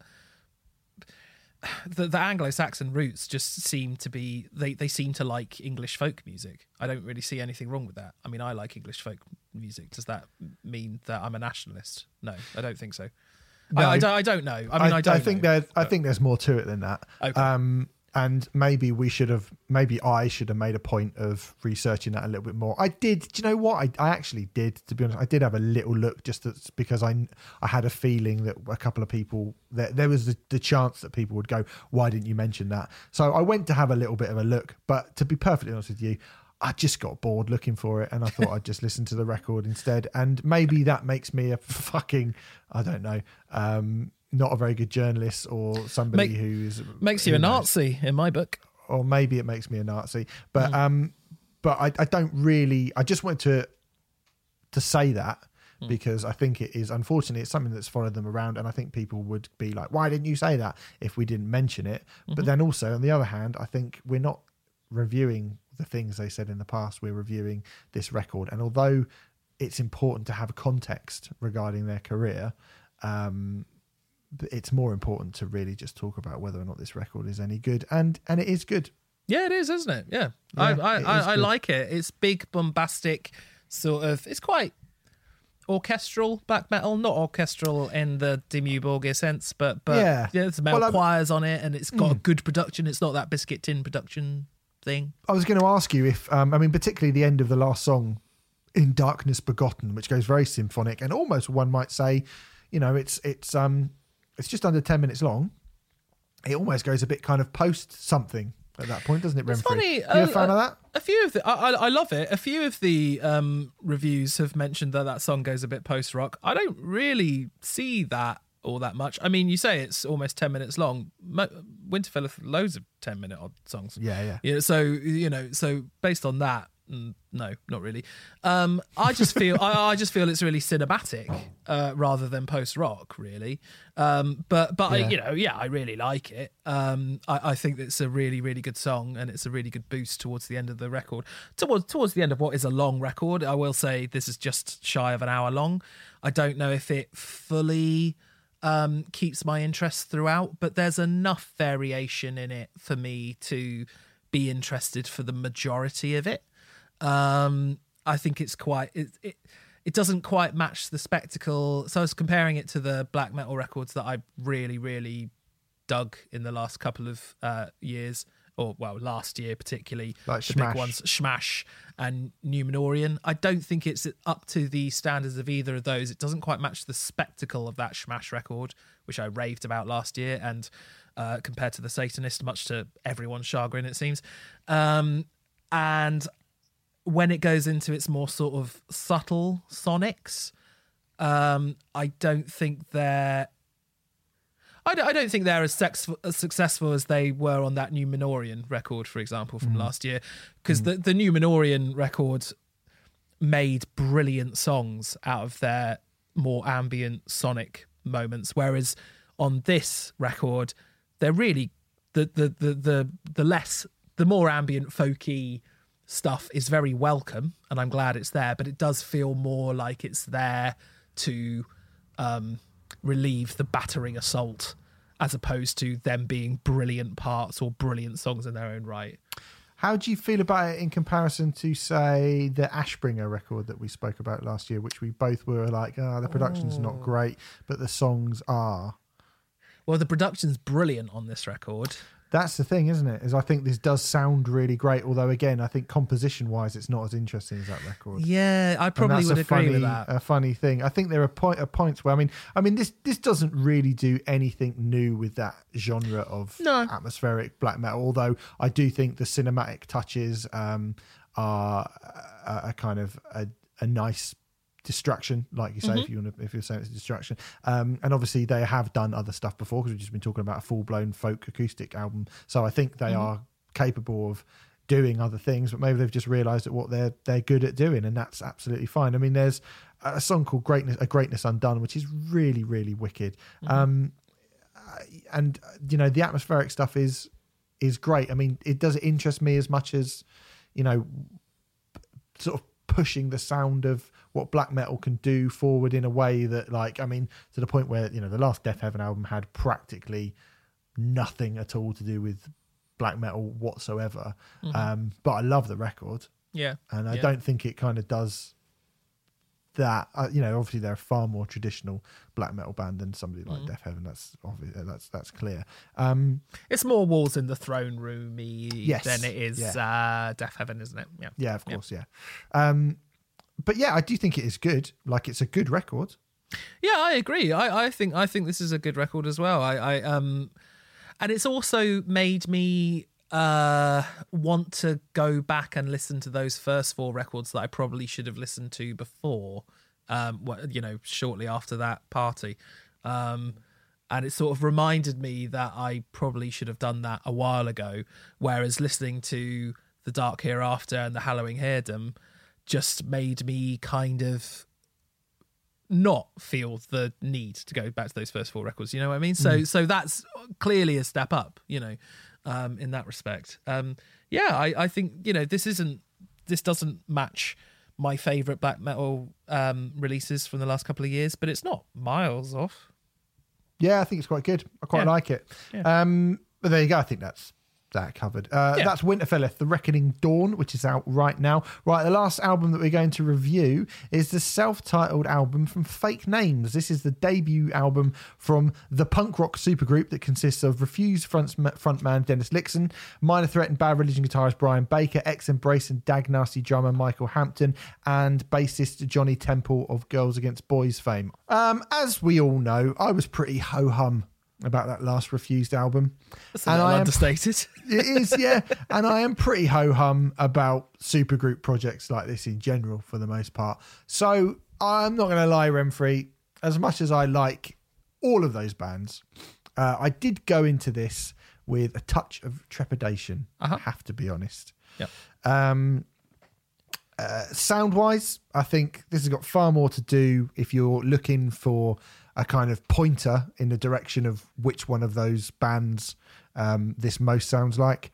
Far more to do, again, I've said this about Freedom, the last Refused album, but I think even more so in this, far more to do with the International Noise Conspiracy than it has with Refused. Absolutely. If you're looking at Dennis Lixon's back catalogue. Yep. Certainly more to do with that than either Minor Threat or Bad Religion or Dag Nasty for sure. Yep. There is a little touch of Girls Against Boys in there, a little touch, just from Scott McLeod's, Johnny Temple, it's not Scott McLeod, it's Johnny Temple's bass playing. But, this is kind of proper old man playing garage rock, old men, your uncles getting together. It never goes hard like the aforementioned band members' previous bands. I don't think it tries to, though. But it doesn't really try to. Well, I mean, you say that. I mean, the first song, Fake All For Sale, it says in the press release, built on performances both relentlessly kinetic and unfailingly precise, Fake Names kicks off with the glorious fury of All For Sale. Glorious fury? I mean, I think that's just a badly written press release. That said, I do think the opening paragraph of the press release puts this album and the band into perspective. So if you will allow me, in early 2016, DC punk legends Brian Baker and Michael Hampton met up at Hampton's Brooklyn home to play music together with no intentions beyond possibly writing a song or two. Friends since first grade, the two guitarists ended up writing a handful of songs that day, then closed out the session with a spur-of-the-moment decision to start a band. When it came to finding a bassist, Baker and Hampton looked to Johnny Temple of Girls Against Boys and Soulside, another fellow student at their elementary school, who equally shared their passion for what Temple refers to as loud, angry, visceral music. By the end of the year, the band had enlisted Refused frontman Dennis Lixon as their singer, thus cementing their lineup to punk rock supergroup Fake Names. This is a group born out of friendship and kicking back, and having a laugh is probably going a little bit too far, but fun. This is a project which is sort of there for fun and enjoyment, and I think it needs to be taken in that light as well. Oh yeah, it absolutely does. But I mean, it's very slight. It's 28 minutes long, 10 songs. The sonic sound of the record, International Noise Conspiracy is absolutely right in terms of sort of the distorted guitar tone is it's fuzzy as opposed to heavy. I think describing it as loud, angry. I mean, to be fair, that part of the press release doesn't describe fake names as loud, angry, visceral music. It just says that the people involved have a connection with loud, angry, visceral music, which I think is fair. This is probably, out of all of those projects, this is one of the least heavy of those projects. But I don't think that in and of itself makes it bad. No, I don't think it makes it bad. It makes it sound quite slight, I think. Yeah, I mean, I think the second song could be off of a Foo Fighters album, like the last Foo Fighters album. You know, it's not wild and untamed or punk. It's, you know, it's not really that punky at all, is it? It's kind of garage rocky. I think it's far more garage rock than punk. Yeah, definitely. Yeah, and the album as a whole, I would say. Yeah, but it's not even. I mean, it does. It lacks, you know, to me, it lacks a bit of pace. And I think one of the things that's interesting that I read was that they took the demos of the record to Brett Gurewitz of Epitaph and Bad Religion fame, obviously, Mr. Brett. And he said, here's the demos. We're going to do the album now. And he went, no, put them out. Put out the demos. Oh. That's the album. Which... Oh, okay. I mean, I feel like there could have been more to it than this. Because I don't think this is bad. I think it's good to hear Dennis be a little bit more melodic, like he was on Freedom and like he was on the International Noise Conspiracy stuff. And there's definitely a charm to this record. I don't think the songs aren't bad. It's not going to blow anyone away. I like that there's a song called Heavy Feather that's got a really cool riff that is very Girls Against Boys, actually, and it's got this kind of like doo-woppy backing vocals that the other guys do. And I like that. There's the pre-chorus, the first Everlasting, is fucking great as well. Yeah, but there's some really weird like whoas in there as well, which I'd never imagine Refused doing or anything like that. They're more like hold steady whoa-whoa-whoas. Yeah, if that makes sense. But after that, in terms of picking things that really excite me about the record, I'm sort of out, to be honest. Yeah, it's. I want to defend this record to an extent because I think it's quite an interesting, enjoyable thing sometimes when bands sort of cut loose and do something a little.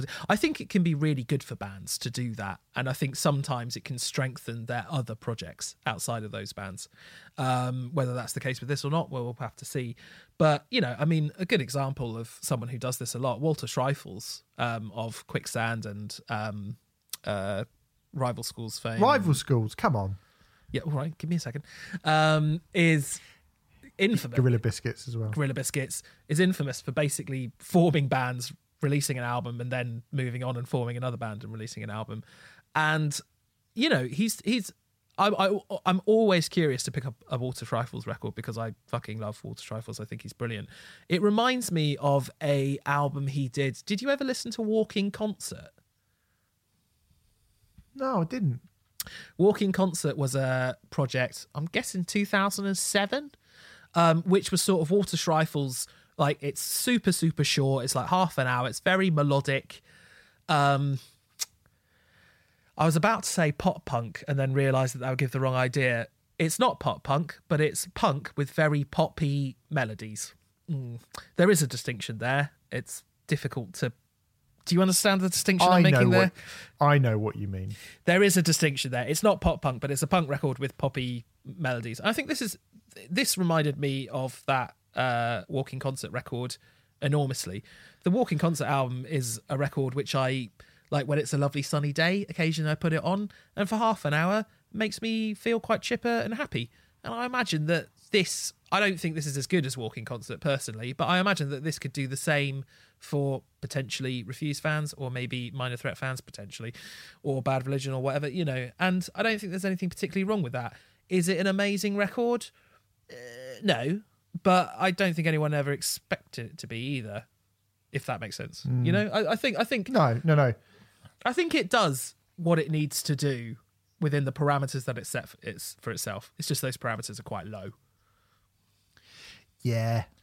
It's not. I mean, I'm not going to go back to it, to be honest. It was like, oh yeah, there's Dennis, and that's cool. It's Brian Baker, and you know, Johnny Temple's in. He's one half of one of my favourite bass guitar duos ever. And I love Girls Against Boys. And I wish they'd fucking come back. But But good. You had a nice time. I'm here to review it, unfortunately. And do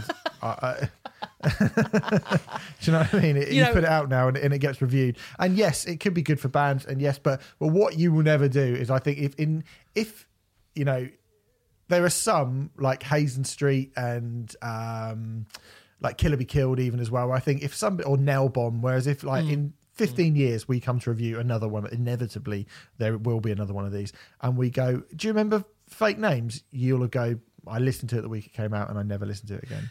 I definitely agree that it's unlikely I'll go back to this record, but it's still an interesting curio, and it's 28 minutes, and if you're a fan of either of those bands, it's probably worth giving a cursory listen, but it's not going to blow you away. But I kind of think that that's all right, I think it puts War Music into perspective as well. I think War Music's a lot better than this album, but there you go. It's a bit better. I think it's a lot better. It's a lot better than this record. But yeah. I was actually listening to it and I was like, God,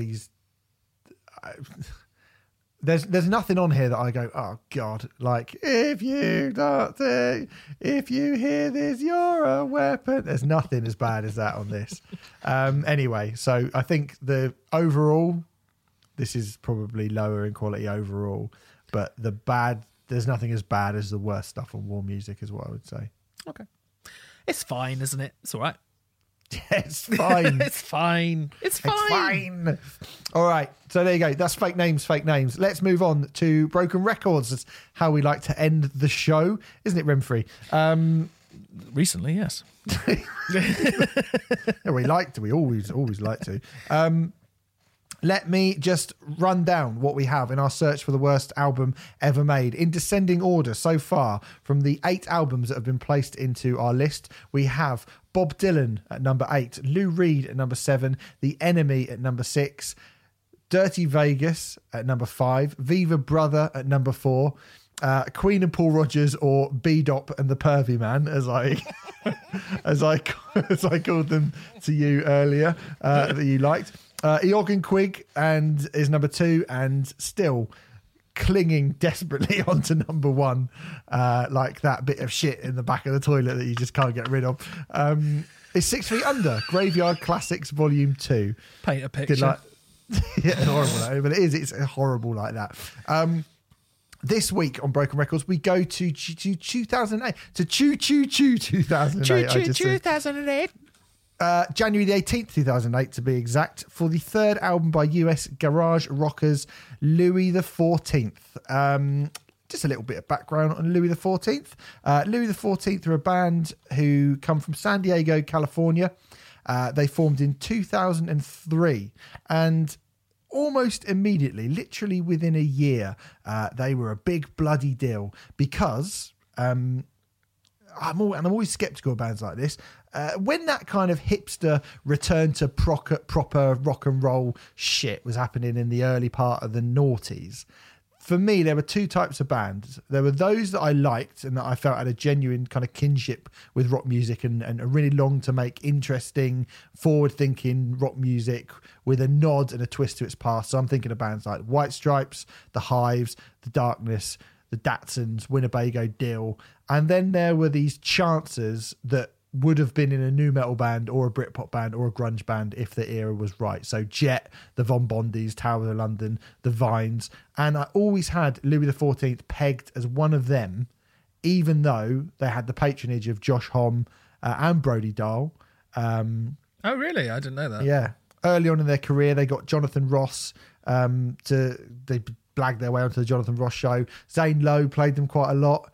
They opened for the Killers a whole bunch of times, which sort of confirmed my suspicions. And in 2007, only 4 years after they formed, David fucking Bowie was saying that they were one of his favourite bands in the world. Fine. Ah, okay. I mean, I still avoided them like the plague. I mean, I was getting into Behemoth at the time, so of course I did.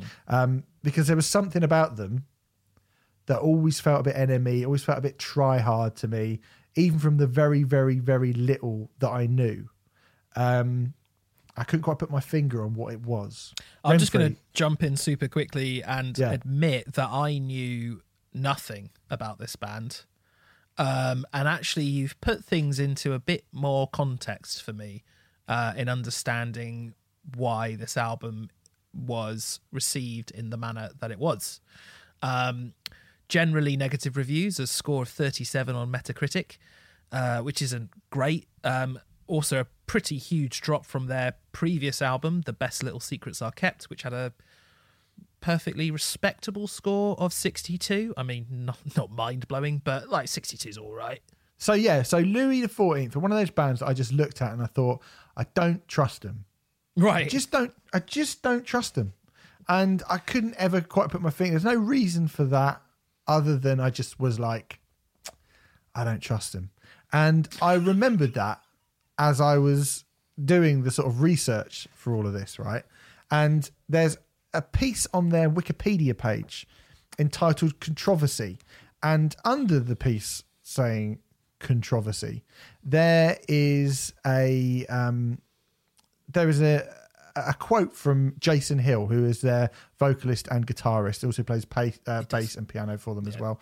He's kind of the multi-instrumentalist guy. Yeah. And it says this, it says, Hoover, Alabama banned us. We weren't allowed to perform in the city at the time. I have no idea why. We first found out about it on CNN the night before the VMAs in Miami. We still got paid to play the show and we just hung out in Miami another day. We needed a break anyway. It was really very idiotic. I thought I've been called a sexist and a male chauvinist. There was a really great article in the San Francisco paper The Guardian, which was called 10 Reasons Why You Should Not Like Louis XIV.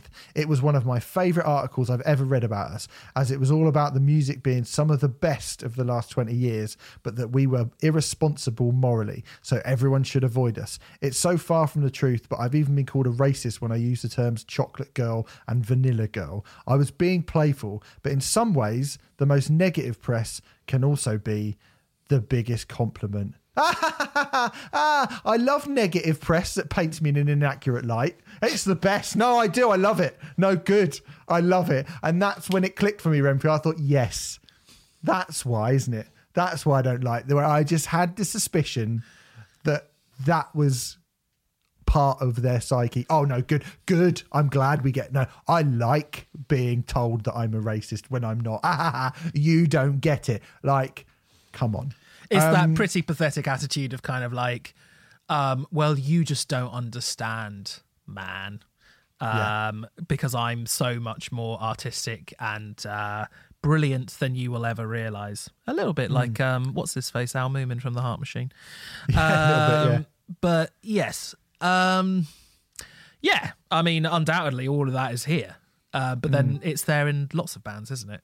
It is. But so the whole kind of that proper, a bit like we talked with The Enemy and Viva Brother, that kind of whole proper rock thing started kind of dying out, and this record was released. So I think this record being born into 2008 is probably not the best time for that record to be coming out. So whilst they were doing a lot of shows with the Killers and many bands that we would have covered, as I just mentioned, those that we covered in this segment, they split very soon after this record was released to like many of the bands that we talk about, they split quite soon afterwards, just after this record was released, which is weird, isn't it? It's almost like the negative press did affect them after all, and that they did care about the press, and they just couldn't be bothered to go through any kind of rough periods in their career at all. That's funny, isn't it? Because they're just saying how you love the negative press, and then when you get it and it all goes tits up, you just give up.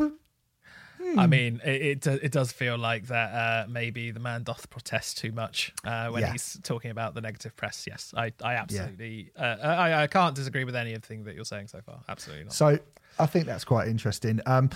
Let's get to the reviews. As you said, it's got 37 out of 100 is its kind of Metacritic score, which, it's not as bad as some of the others that we've reviewed. A lot of that, I think, goes down to the fact that it got 3.5 in Rolling Stone. I can't find the review. Presumably they've deleted it because they're embarrassed. But just on that note, it's really difficult to find reviews of this album. It's almost as if there was a campaign by the band or the label or something to get rid of them. Yeah. Speculation. Slant Magazine hammered it. They called it soulless to the core in their 1 out of 5 review. There is also an interview on Pop Matters where, again, they absolutely slammed it. It said, Brian Karsig, the singer on Louis XIV, the singer on a Louis XIV song always sounds like he's about to sneeze. Somebody please teach Louis XIV how to play Welcome to the Jungle. Banish them into the fraternity party circuit where they might actually be appreciated. And finish off by saying they have a considerable amount of work to do for listeners to regard them as anything more than aimless glam rock fetishists. Pitchfork gave it 2 out of 10. And I think this is where somebody really hits home as to why this record is here. I think it opens up by saying, Psst, I don't know if anyone knows this yet. It may not even be on Wikipedia, but Louis XIV loved to fuck. And apparently they often do so. Just listen to their music or read their lyrics or look at their album art, watch their videos, play their records in reverse, expose their press release to an ultraviolet light source, or, well, you get the point. Oh yeah, they occasionally play rock and roll, which I hear is this style of music with an accentuated backbeat or whatever, but that's only really to receive inspiration to fuck more. Sadly, while Walmart and Christian censor groups will bristle at these obscene sounds and images, there's really nothing uniquely shocking about Louis XIV, just disgusting or even worse, plain dull. If they really wanted to ruffle feathers, they'd be championing ideas like global warming is a myth, not graphic but predictable sex romps, or even the half-assed Iraq war rants on free won't be what it used to be. And a quote from the lyrics, march out, soldier, the bugle calls. Louis XIV only give you testosterone-fueled rock at its least appealing extremes, heedless lust, or arguably even more repulsive, cheesy balladry. And I think that's the problem with this record, isn't it? It's just a boring, smutty piece of shit that's aged really badly. I don't strictly disagree with that. I think... just to pop back to the Pop Matters thing briefly, I read a review on Pop Matters, and you mentioned it there, where they were called glam rock revivalists. Yeah. Musically, this isn't glam rock, is it? No. I'm completely bemused by that, I have to say. And whilst I agreed with a lot of what the Pop Matters review was saying, there was a lot of sentences like that where I was like, glam rock? What are you talking about? This is more indie, but with, I mean, this particular record has shitloads of strings all over it. Quite well done strings, to be totally honest. Yeah. I mean, you sort of refer to it there as boring or turgid. Yes, it is boring and turgid. It kept my interest. I'm talking purely musically here because we'll get onto the lyrical content in a bit. Musically, it kept my interest more than, say, The Enemy or Viva Brother or Dirty Vegas, which is, I think, are the 3 bands which are most comparable that we've had in Broken Record so far.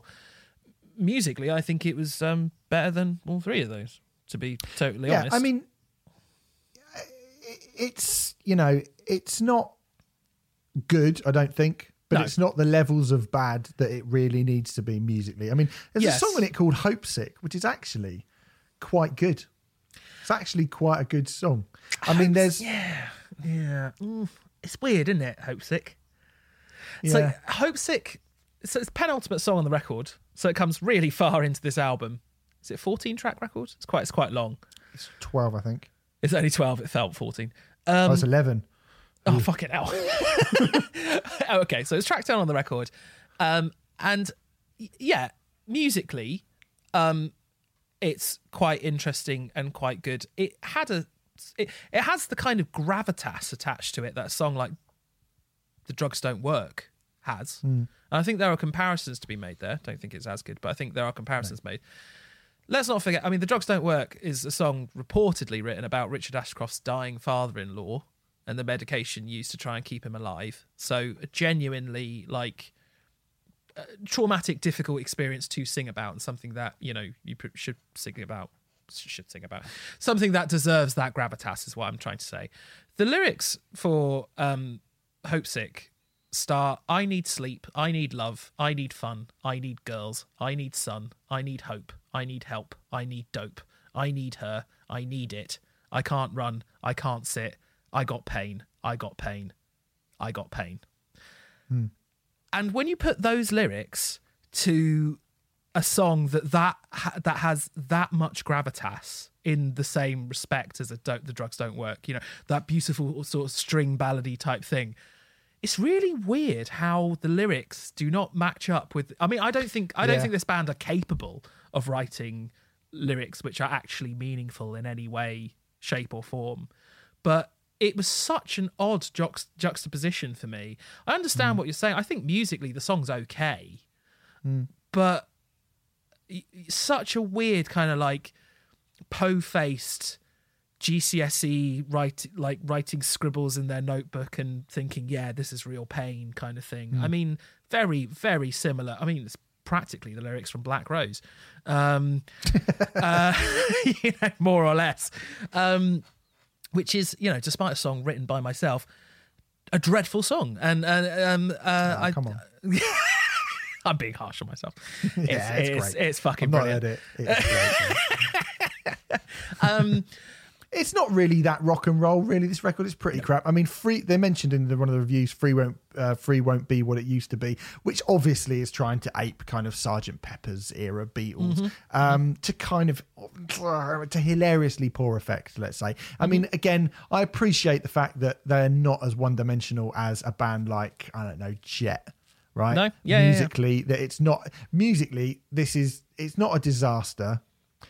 It's far from a disaster, actually. It's not, you know, like you say, The Enemy is well boring. Viva Brother is just cloying and fucking, and like musically, it's fucking annoying. But yeah, it is the lyrics to a song like Sometimes You Just Want To. Which I've got in front of me here. Well, you won't stop talking when I'm trying to bang your friend, but I love you so much I'll wait until the end. You keep nagging me, don't stop until you scream, because lovely little girls aren't always what they seem. Ugh. It's considerate of him to wait till the end, though, in that second line. Yeah. I mean... That's a joke. I know, yeah. I was more concerned about the listeners. Yeah. It's really horrible. It's rubbish. It's fucking awful. Fucking awful. But here's the thing. It reminded... No, before I go into this, I want to be really fucking clear that I'm not defending the lyrics on this record because they are abysmal and they come from a dreadful place. Reminded me of Robin Thicke and Blurred Lines and the Blurred Lines controversy. Horribly misogynistic lyrics, dreadful song. The album, which is also called Blurred Lines, has a song on it called, it's similar. I've not listened to it because why the fuck would I waste my time doing that? I saw Robin Thicke supporting Maroon 5. Oh, lucky you. How was that? Just to throw that hellish experience in there. It was, well, I wasn't really paying attention to anything. That really, sounds like a dreadful night. That sounds like an awful night. Yeah. Was that an ex? Well, I've told, that was when I said that I was dating a girl. I was like, you like rock music? I've got tickets for Maroon 5. And I was oh, who are you going to take? There's a song on Blurred Lines. If you need more examples of why Blurred Lines as an album is horrendous, there's a song called Give It To You, which has the line, I've got a big dick for you, which is nice. But that's that is so rubbish. Oh, I got a big dick for you. You order it. Can you sign for it? Fuck off. It's lyrics taken from a Tinder conversation. It's fucking awful. But not my Tinder conversations, to be super clear. Just I was going to say, who's messaging you that? I need to look at my settings. I really need to figure that out. No, I don't. So I don't want to defend a reprehensible prick like Robin Thicke here, but so don't. I'm not going to. But if you look at the reviews for the album, this is me having a go at the press again. If you look at the reviews for Blurred Lines, 8 out of 10 in Metal Hammer. It has surprisingly mixed reviews. It's got a score of 59 on Metacritic, which is, again, not out of this world amazing, but surprising, no, considering the controversy that and there are some scores on it which are really quite positive. I mean, AV Club gave it a B+, 8 out of 10 on Spin, 8 out of 10 on Exclaim. Billboard, in a 3.5 out of 5 review, even went on to say, regarding the Blurred Lines song, Thicke leads with the reigning #1 song that placed him in the worldwide spotlight this year. Its video was criticised for being demeaning towards women, but you'd be hard-pressed to find a critic with ill will towards the song itself. Well, hello, you found one, because it's fucking dreadful. You found two, actually. You found two, yeah. By the way. Even putting aside the awful lyrics, just for a millisecond, that song is fucking dreadful. Oh, yeah, it's crap. But add the lyrics on top of it, and it's abhorrent or awful. I suppose the only point I'm making is, as far as the press is concerned, why did they tear this apart for lyrics which, whilst bad, and they are bad, and reprehensible, I don't think they're as reprehensible as anything on the Robin Thicke record. And why does Robin Thicke sort of get a pass? Because it wasn't the press that ended up having a massive go at Robin Thicke and him disappearing as a result of that Blurred Lines thing. It was the public. Different type of music, isn't it? Completely different type of music and a completely different time. 2008 and 2013. I mean, you'd think 2013 people would be a bit more open to... And I think it doesn't help that... I mean, I was about to say, I think it doesn't help that Louis C.K. Louis C.K.? Fucking now, that's Freudian. Louis XIV were on the way down. Yeah. I mean, I was thinking... excuse when a band's on the way down, whereas Robin Thicke was on his way up. Yeah. Do you know what I mean? He was a big... But lots of... it's a different type of music, and it's somebody who is on the ascent rather than somebody who's on the descent. That type of music's on the descent, and that band are on the descent. So, I mean, this is one people might, I mean, it's one of those. I've long been a kind of you got to separate the art from the artist sort of thing. But I mean, when this is the art, it's quite difficult to do that, isn't it? Oh, it is quite difficult to do that. I mean, there's a song. We were talking the other week about. Songs in the third person and writing from a different perspective and how that's all right. Yes, but when you write lyrics like that, seemingly with no irony or no kind of ulterior motive other than to just show how hairy your testicles are, it is quite sort of damning to then have a song like Stalker on this record. It says, "'Cause I'm loose slide, a knife through, back door locked, bolt through, sleeping softly, holding pillows tightly in your arms. I sneak up without a sound, down the hall to your bedroom, twist a knob, stand above you as you lay there in your bed." Now, blimey, that is quite bad, isn't it? Yeah. Yeah. In the hands of... I mean, I don't think he would do this, but in the hands of Trent Reznor, for example, just as somebody off the top of my head, in the hands of Trent Reznor, you could see, or Dave Gahan from Depeche Mode, you could go, this is somebody writing about the thought process of a criminally deranged, terrible person. Yeah. And they would probably... They're writing it from a third-person perspective. Yeah, and they would probably write some sort of music that is completely different to the rest of that record to indicate that this is not me, this is not what I think, this is not my perspective.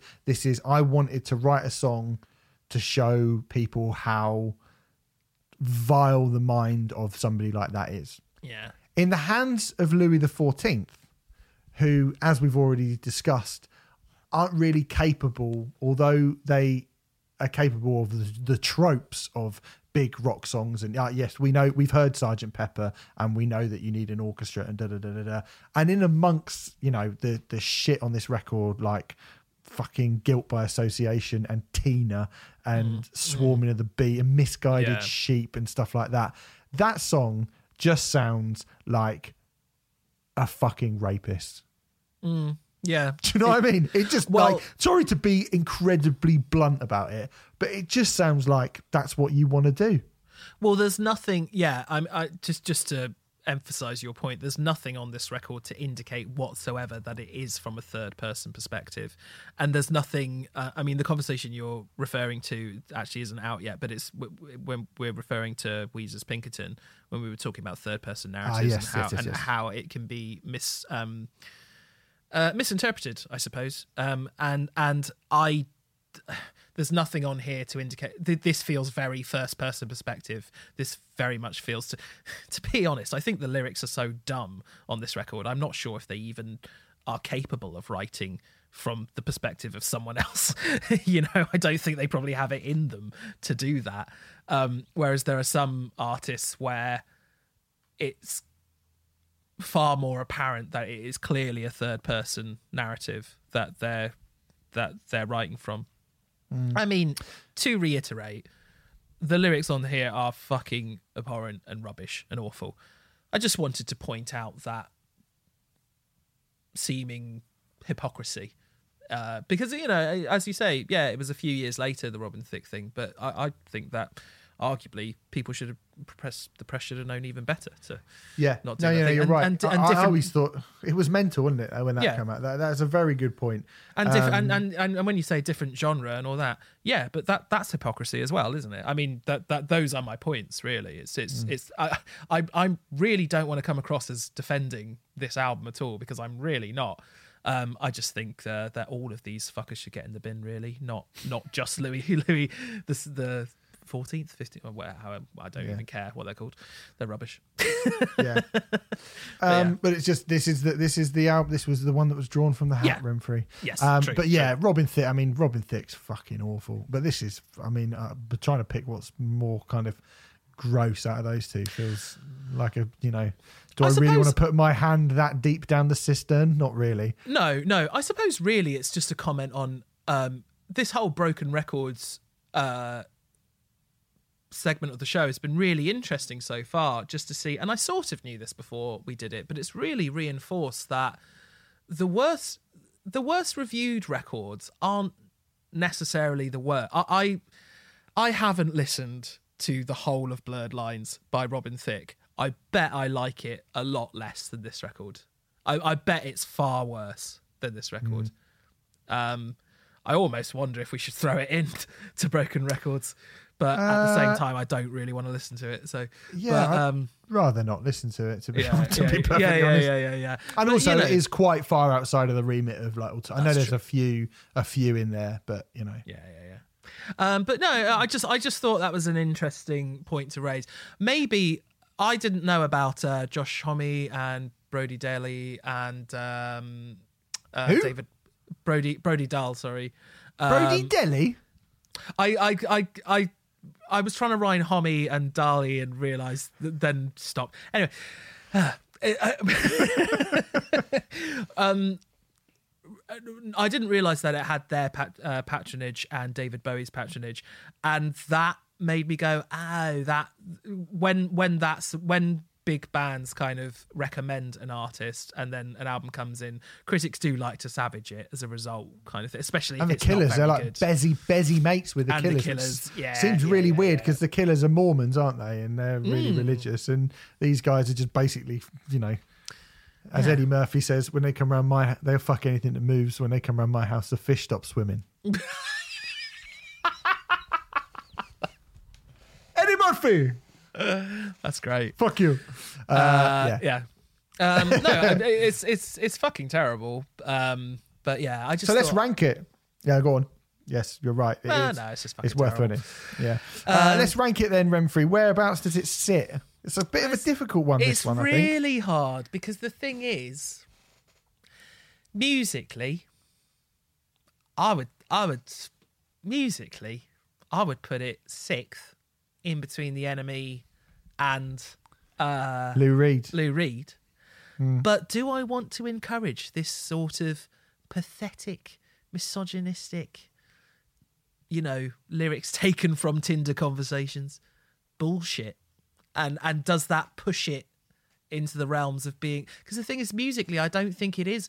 Musically, there's some stuff on here which is quite good. I think most of the good stuff is on the production side of things. But, you know, when we've talked about Eeuuuwwee, and how that album is broken because the production is fucking awful, because it was clearly just Simon Cowell trying to get as much money from this guy as possible and wanted to give him as little money as possible.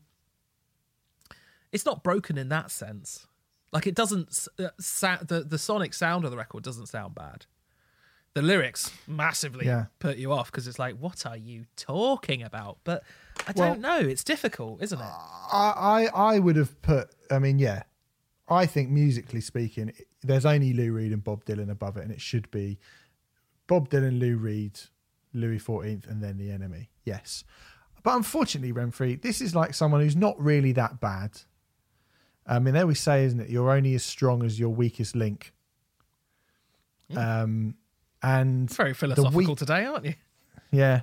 And the weakest link on this record does drag it down a fuckload to me. It probably doesn't quite drag it down to Queen and Paul Rodgers, who really should know better. It probably doesn't even drag it down to Viva Brother, who have got some pretty fucking some problems with lyrics themselves. But certainly it does jump, at the very, very least, it jumps Dirty Vegas and The Enemy above it. Because whilst both of those records are not as good musically and are both very boring, this goes beyond, and I think composition-wise, it's not brilliant, most of it composition-wise. No, there's all right stuff on it. But it is dragged down I feel bad to say, like, I'm only going to drag it down 2 places because of how fucking bad the lyrics are. I feel like it should really be dragged down even further than that. But that just goes to show how bad Viva Brother and Queen and Paul Rodgers and Eeuuuwwee and 6 Feet Under really are. That I'm willing to, like, put it 5th. You definitely convinced me that it should go at least 5th. You're starting to convince me. You're starting to make me wonder if it should go 4th. But then I don't know. Maybe that's too far. Are Viva Brother offensive? Are they actually? Do you listen to it and you go, that is a disgraceful? It's just, they're just shit, aren't they? They're just absolute. Yeah. And they are shit. They are really shit. I think the Cosmos Rocks, fucking hell. The Cosmos Rocks is that bad that I think this has got to be above it, because musically the Cosmos Rocks is ludicrous, and lyrically it's absolutely ludicrous. This is ludicrous in an offensive and disgusting way. It's not ludicrous, it's not a different type of ludicrous, but I still think. What's ludicrous got to do with it? Why do you keep bringing ludicrous into it? That's harsh, man. Yeah, a rapper. Well done. I just don't want you dragging his name through the mud. Is he one of the bad ones? He's not a Chris Brown, is he? I don't know. Haven't we mentioned enough bad people this week? This has been an awful podcast. Not an awful podcast, but it's been quite seedy and horrible, hasn't it? Yeah. It's a gritty old thing. I want it to end now. Yeah, so let's decide. I think 4th. Oh, you're now saying... I'm going to give Viva Brother the benefit of the doubt, and I'm going to put this 4th. Just for that 5th. Fucking Stalker song. That Stalker song is unforgivable. I was going to say 5th, but yeah, fair. I think this is fucking abhorrent, and I don't want it anywhere near me. So let's put it 4th. Yeah, that's fine with me. Okay, so there goes Louis XIV into 4th place. And to give you some idea of how bad Paul Rodgers and Queen and Eeuuuwwee and 6 Feet Under must be. 6 Feet Under, we haven't even mentioned whether or not like something could even possibly top them. I know. Isn't that awful? It's mad. Just shows how terrible it is. Yeah. We've not even considered for ages that somebody might be as bad as that. That's fucking insane. Absolutely fucking insane. So there you go. Bob Dylan, Lou Reed, The Enemy, Dirty Vegas, Viva Brother, Louis XIV, Queen and Paul Rodgers, Eeuuuwwee, 6 Feet Under will be joined next week as I reach into the hat full of shit to pick out. Ooh, funny, you just mentioned him. Richard Ashcroft. United Nations of Sound. Ah. A little bit of Richard Ashcroft solo material. So that will be going into the rankings next week. Go to musicism.net, put Riot in the code, in the checkout. Riot Sorry, the code.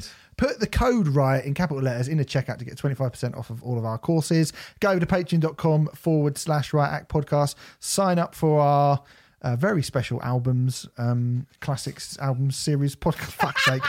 Just give us some money, you cunt. Plenty of good stuff coming out. Apologies for the quality. Apologies for the quality this week of this outro. We'll Thanks be very back much. next week. We'll see you later. Bye. Bye.